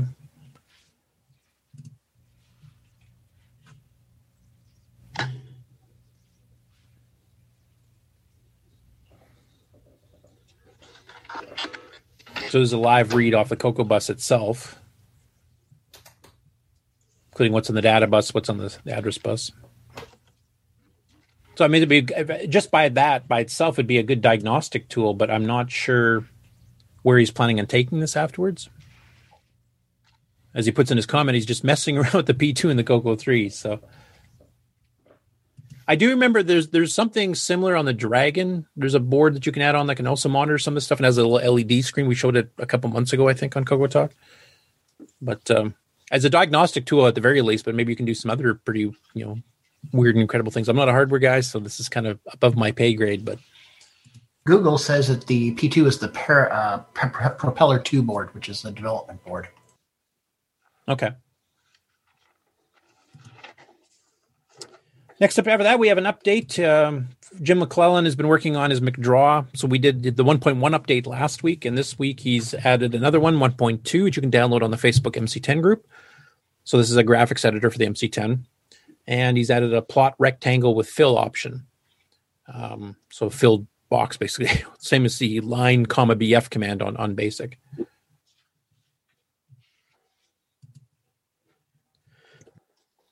This one I thought was really cool. So this is from, hope I'm pronouncing this right, Joël Barbie in France.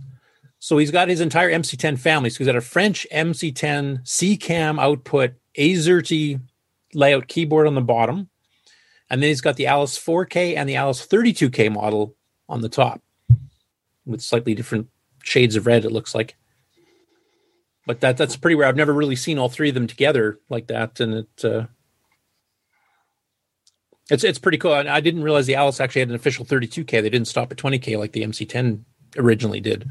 They sold it as a 32K model. So, and of course, because it's compatible with the MC10, all the new hardware like the SDC or SDX32 and the SCX 128 and all that stuff works with it too. So you can expand them even beyond the 32K model they had back then.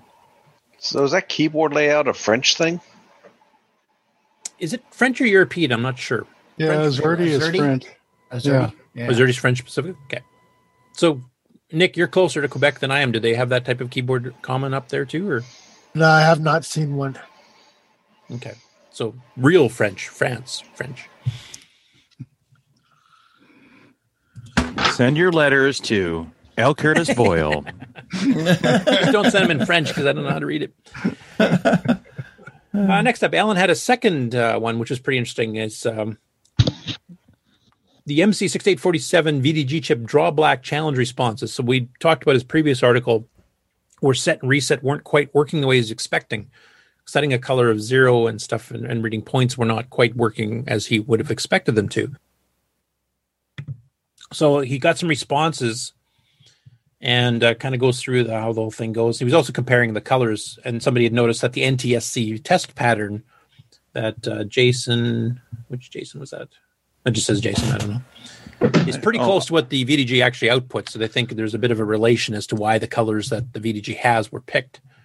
They're not exactly the same, pretty close. I did a test pattern program for the MC10, but it might not be mine.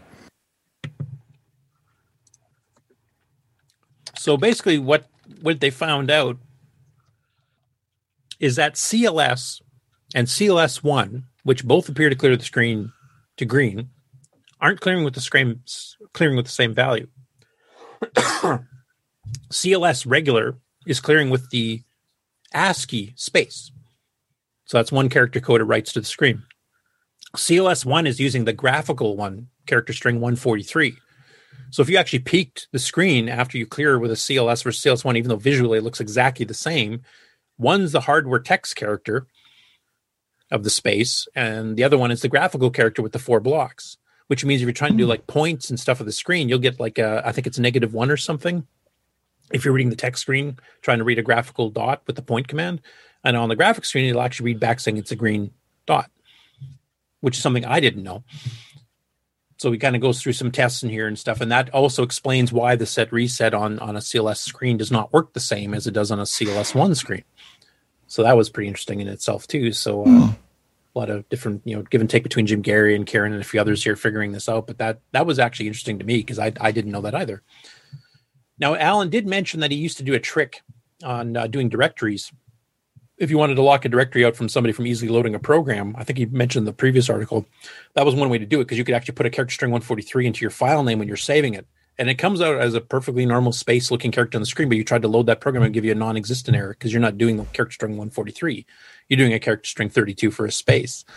So it was an interesting trick. I mean, if you knew what you were doing with disk I string, you could figure it out pretty quick, but it was a nice, easy way to give you very simple copy protection. So really interesting article. That's funny because I ran into that same thing with that CHR 143. Looking at an issue of T&D software, I was trying to for Sailor Man was trying to bring my copy of Sailor Man from the T&D disk to my SDC, and I ran into that. I'm like, it doesn't have a name, but when I went over to the 40 column screen, I was able to see that extended character. I'm like, that's that. Yeah, because it shows it is. high-bit European characters and stuff instead. Yeah, that's right. Right. Yeah. Weren't embedded backspace characters also fun? Oh yeah, there's a ton of things you could put. Like you could do graphic blocks, like a lot of people do directories. They draw little pictures. I know Simon's done that a few times too. But you also have stuff like backspace. You could do like even in OS 9 that works. To be honest, you can send escape code sequences to change the color of the font right in the middle of a directory entry. So I used to do little banners like the title of the directory, would clear the screen and put the banner with, a blue background or something and switch back to black and go and list the rest of the file. You could put in backspaces. You could even embed graphics commands if you're on a graphics one and suddenly have it draw a circle just doing a dir. Unfortunately, sort programs and some other things really bust if you do that, so I don't tend to do too much anymore. It was actually, like, if you guys remember, I used to do a little series probably a year or two ago called Stupid Nitrous 9 Tricks. That was one of the ones I was going to show off, but then I thought better of it because if I encourage people to do that, they're going to fry their own disks and stuff and make files unreadable. So I thought I'd better take the safety route. Put it in your username. I'm going to show you how to do this. Now, don't do it. OS 9 tricks. Well, that's why I didn't explain how to do it back then. So, but yeah, Bill and I used to do that at work all the time just to be cute. Next up, 8-Bits in the Basement. Now, he did this really interesting video here. He's our friend originally from Ireland, now living in France. So this is on a Coco 1 and 2. And there was a book published that was basically to do hardware projects. And it shows here. And this one was meant for multi-platform, so it showed how to do hardware projects like VIC-20 and Coco 2 and some of the other 8-bits at the time. And in this particular one, it's a light sensor. So it has a little explanation of how the light sensor works. You plug in the joystick port and it reads the potentiometer equivalent values of how bright the light is. So he runs through the thing and he actually picks up one of these little light sensors here, plugs it in the joystick port. And you can see here on the text, it's actually reading level, and he puts his hand over top the sensor. You can see it darkens, and if you shine a light on it, it brightens up type thing, which is cool in and of itself. And then the second example program actually gave you a little bit of a graphical thing. So you can kind of see, I'll just play a few seconds here. So you can see he's blocking the sensor on the top of the TV where you put it. And then you can see it's live reading the thing. Now the book has those two example programs, and then it says you should think of what else you can do with it. So he decided to take the ball and run with that. So he made a burglar alarm, which is a pretty amusing bit here. So he wrote a quick little basic program that reads it and basically just is able to tell if by scanning the brightness, because he basically starts with a dark room, and then if it detects a light going up, the alarm goes off. And the funny thing was he added time, so he had to run out of the room, shut all the lights off, and then come back in. So I'll just play that a little bit because it's amusing. Let's see here. So here's just shutting the lights off, so I'll start there. I'll hit enter. I'll go in here and I'll close this door behind me. And all going as it should. When I open that door again, the burglar alarm should go off. Here we go.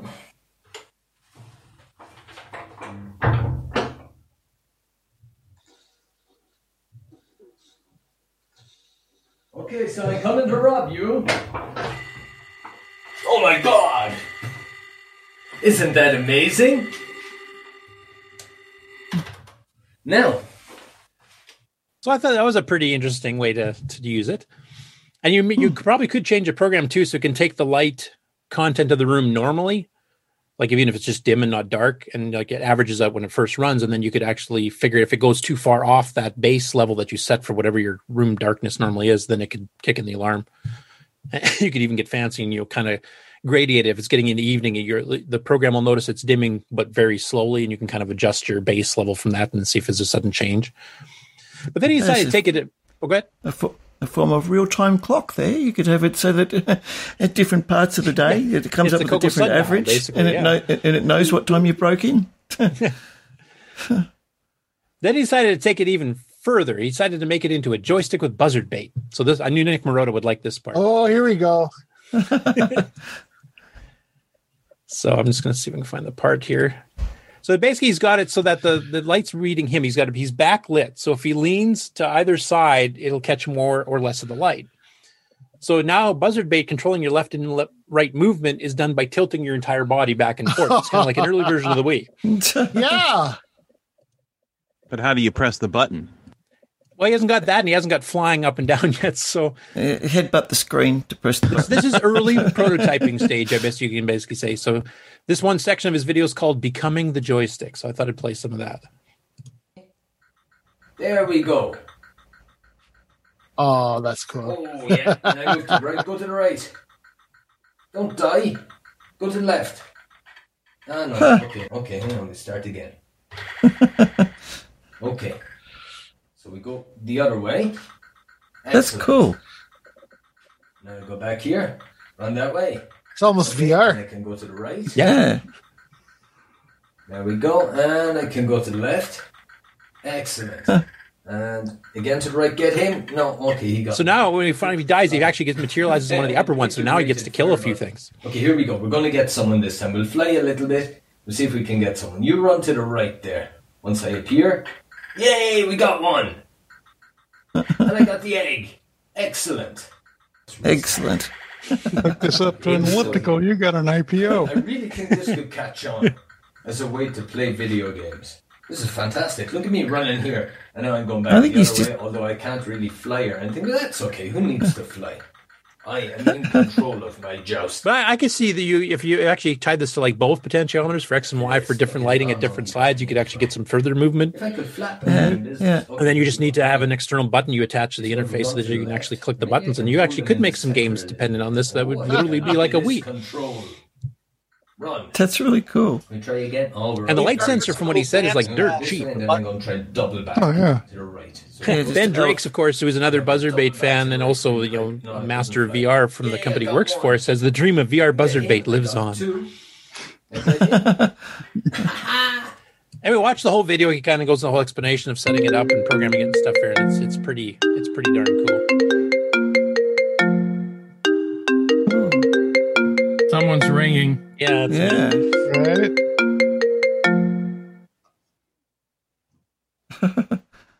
That was Okay, and the last one is a video from somebody I've not heard of before called Bally Alley. And he's a person that collects some retro systems. So he's got Bally's, he's got TN99 4As, etc. And he had a Coco way back in the day, and he just got one. He got a call from a relative that was getting rid of a Coco 3, didn't really know what it was.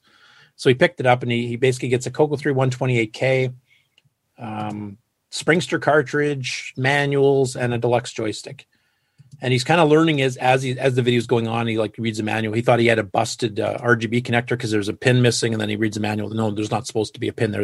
It's keyed that way, and goes into it. So I've actually reached out to him to see if he can catch Coco Talk and maybe discuss some of the things because he's not sure if he wants to keep it or not. And I think from the talk of some of the other systems he's got and what he's been using them for, I think he would be interested in the Coco 3, maybe with an expansion or two added on to it, like an STC, etc. So I've reached out to him on his YouTube page to see if he will catch the show, and then two, if you want some further information and stuff, you could ask us questions, etc. Haven't heard back from him yet because I just did that this morning before the show started. But it's a pretty interesting video from seeing somebody that's kind of faintly remembers using a Coco 2 back in the day and trying to remember things and then trying to figure out things on the Coco that he just received. So I'll keep an eye on his page and see if he does any responses. Maybe we can get him on the show later on too. So. And that is it for the news. I'm going to wake up again now. Yeah. Okay, now everyone stretch. Hey.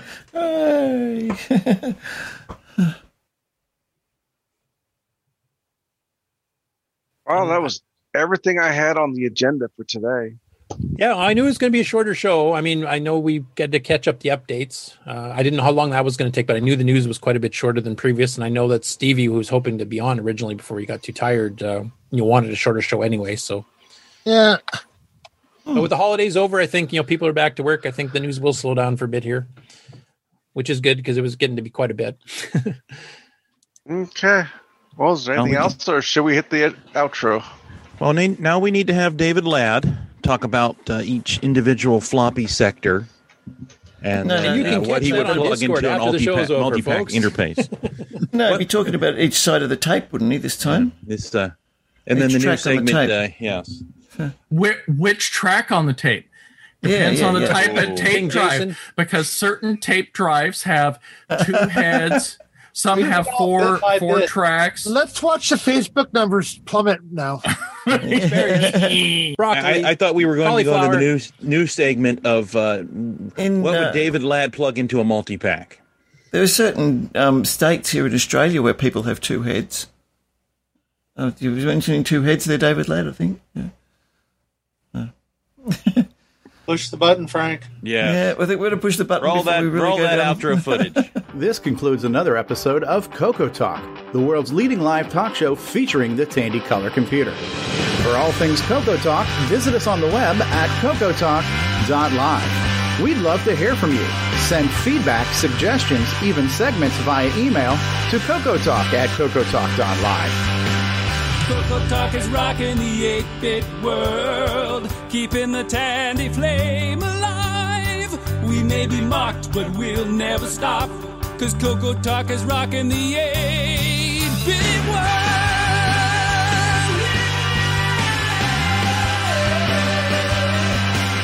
Consider supporting the show with a purchase of merchandise from our retro swag shop at 8bit256.com. If you'd like to become a patron of the show, click the Patreon link at our website at cocotalk.live. Coco Talk is rocking the 8-bit world, keeping the Tandy flame alive. We may be mocked, but we'll never stop, 'cause Coco Talk is rocking the 8-bit world. Coco Talk would not exist without the community, its cast, crew, and contributors. Thanks go to Curtis Boyle, David Ladd, Mark Overholzer, Grant Leedy, Bruce Moore, Nick Marentes, Ron Delvaux, Rick Adams, Jason Reicher, Richard Lorbieski, Jim Brain, Tom C., Rob Inman, Mark Bosley, Brian Joyce, Ken Reichert, David O'Connor, Brian Weasler, Terry Steggy, Nick Marotta, John Strong, and many more, especially to Steve Bjork for production suggestions and James Differendaffer for making my head explode.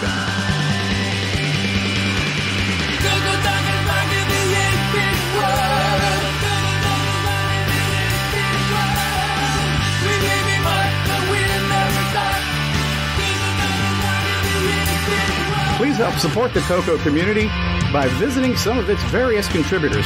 A list of resources is available at imacoconut.com. That's imacoconut.com.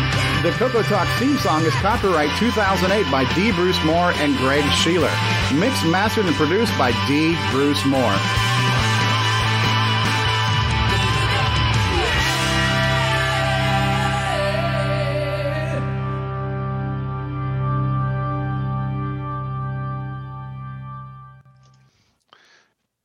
And we're back. We're back. I thought we were leaving. Not for long. Hello, I must be going. We're all going to be saying goodbye. Push the button. Push the button, Frank. Push the Say final goodbye, button. everybody. Bye, short show for everyone this week.